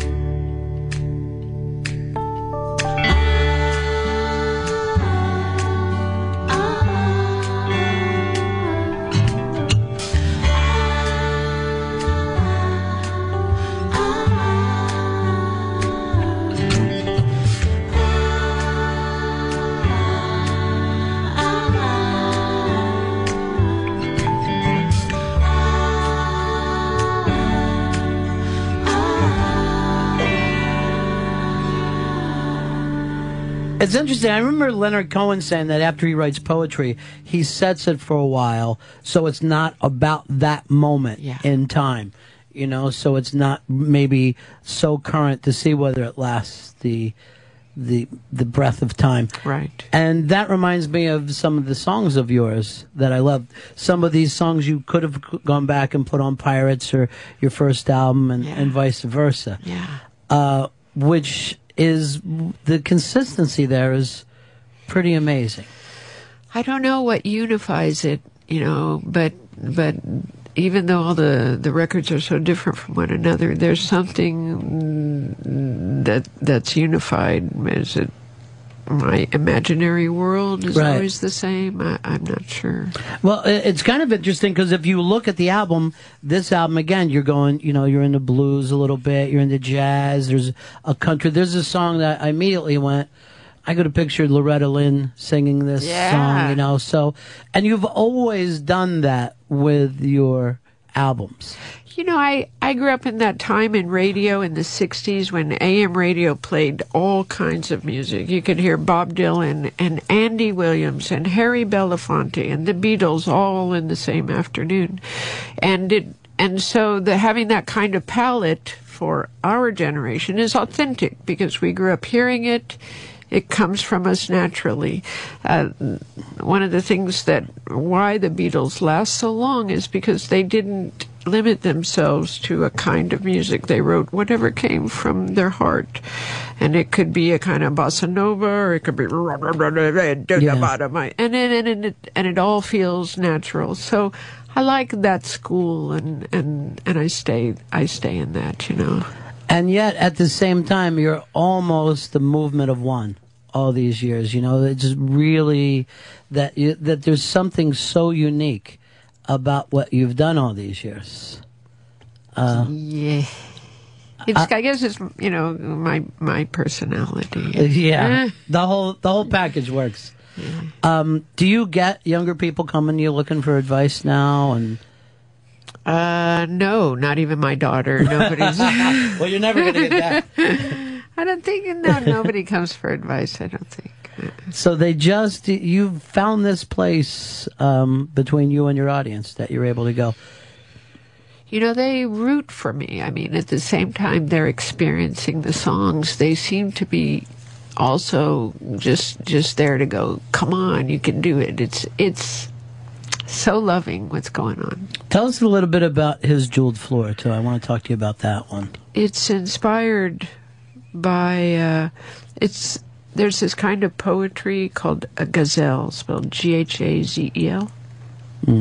It's an ancient Sufi poetry, and they're poems of ecstatic love to God, kind of, romantic, sexual poems to God, in which the person describes himself as a lover and how to treat God as your lover and be devoted and true. There's one poet named Rumi that I like especially, and he wrote one poem called His Jeweled Floor that I kept coming to over and over again. And the basic thing about His Jeweled Floor was that I'm already standing on God's jeweled floor. I think back then it was so much about courtesy and treating the guest and the stranger as if as they were family. So remember that you're already seeing me in heaven. I'm there now.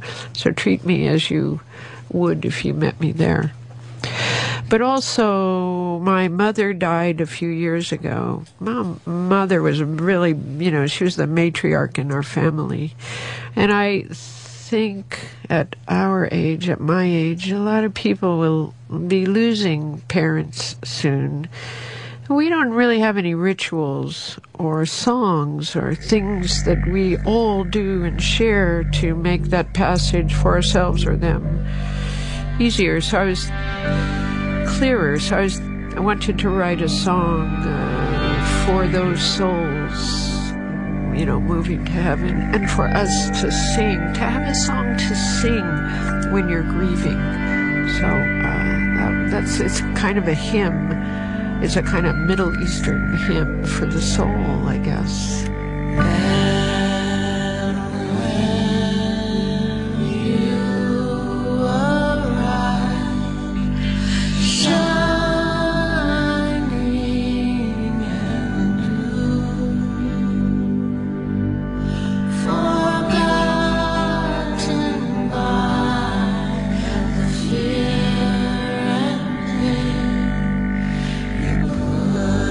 Your bodies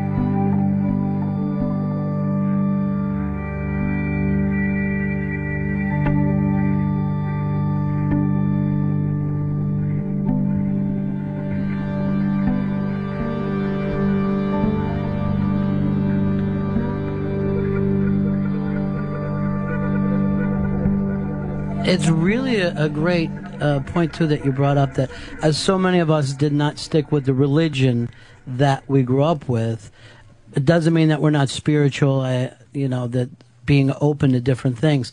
But at the same time, when that lack of ritual during important times, you really do need something to really hold on to. We have to make our own, Yeah. we have to tell others about it. I think for 12-year-olds going into adolescence, for, middle-aged people bearing parents, well, all these things, we look at island people and we go, oh, they have all these rituals to mark passages, and it seems to bring a kind of cultural and personal order that, can be oppressive, but from a distance looks really wonderful. It'd be nice to have some of our own.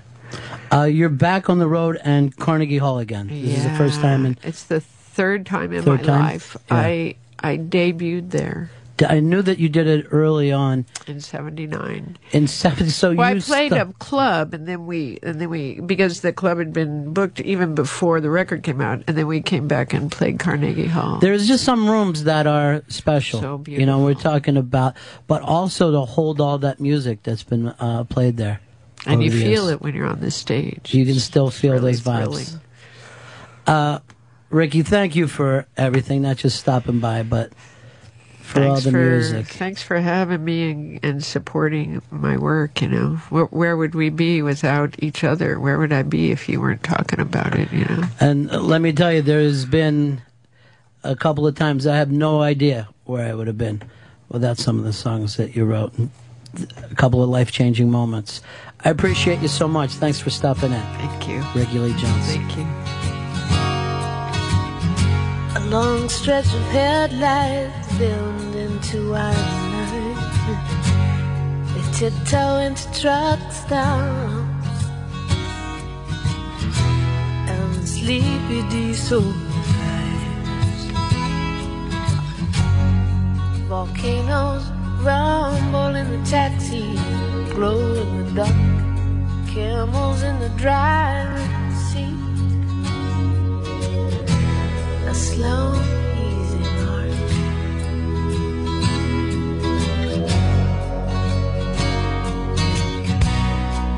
But she ran out of gas down the road of peace, and then the battery went dead.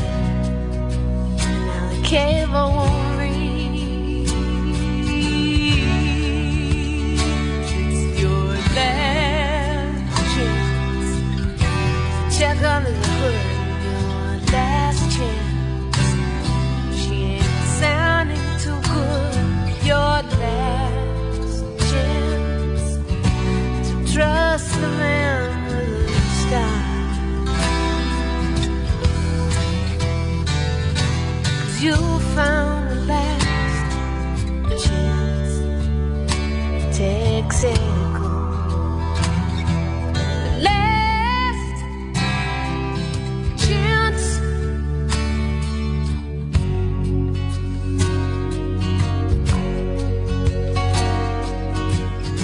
Well, you try to be standard, you try to be more. You try living in a world and in a shell.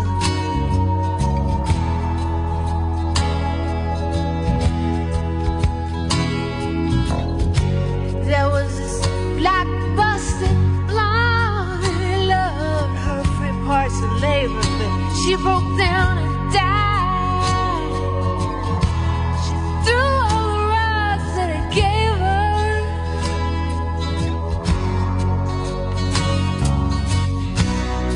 Oh, but this one ain't fuel injected. Her blood is disconnected. She gets scared and she stalls. She just needs a man. That's all. It's her last chance. Her time is over. Her last chance. She can't idle this long. Her last chance. Turn her over and go. Pull it out of the last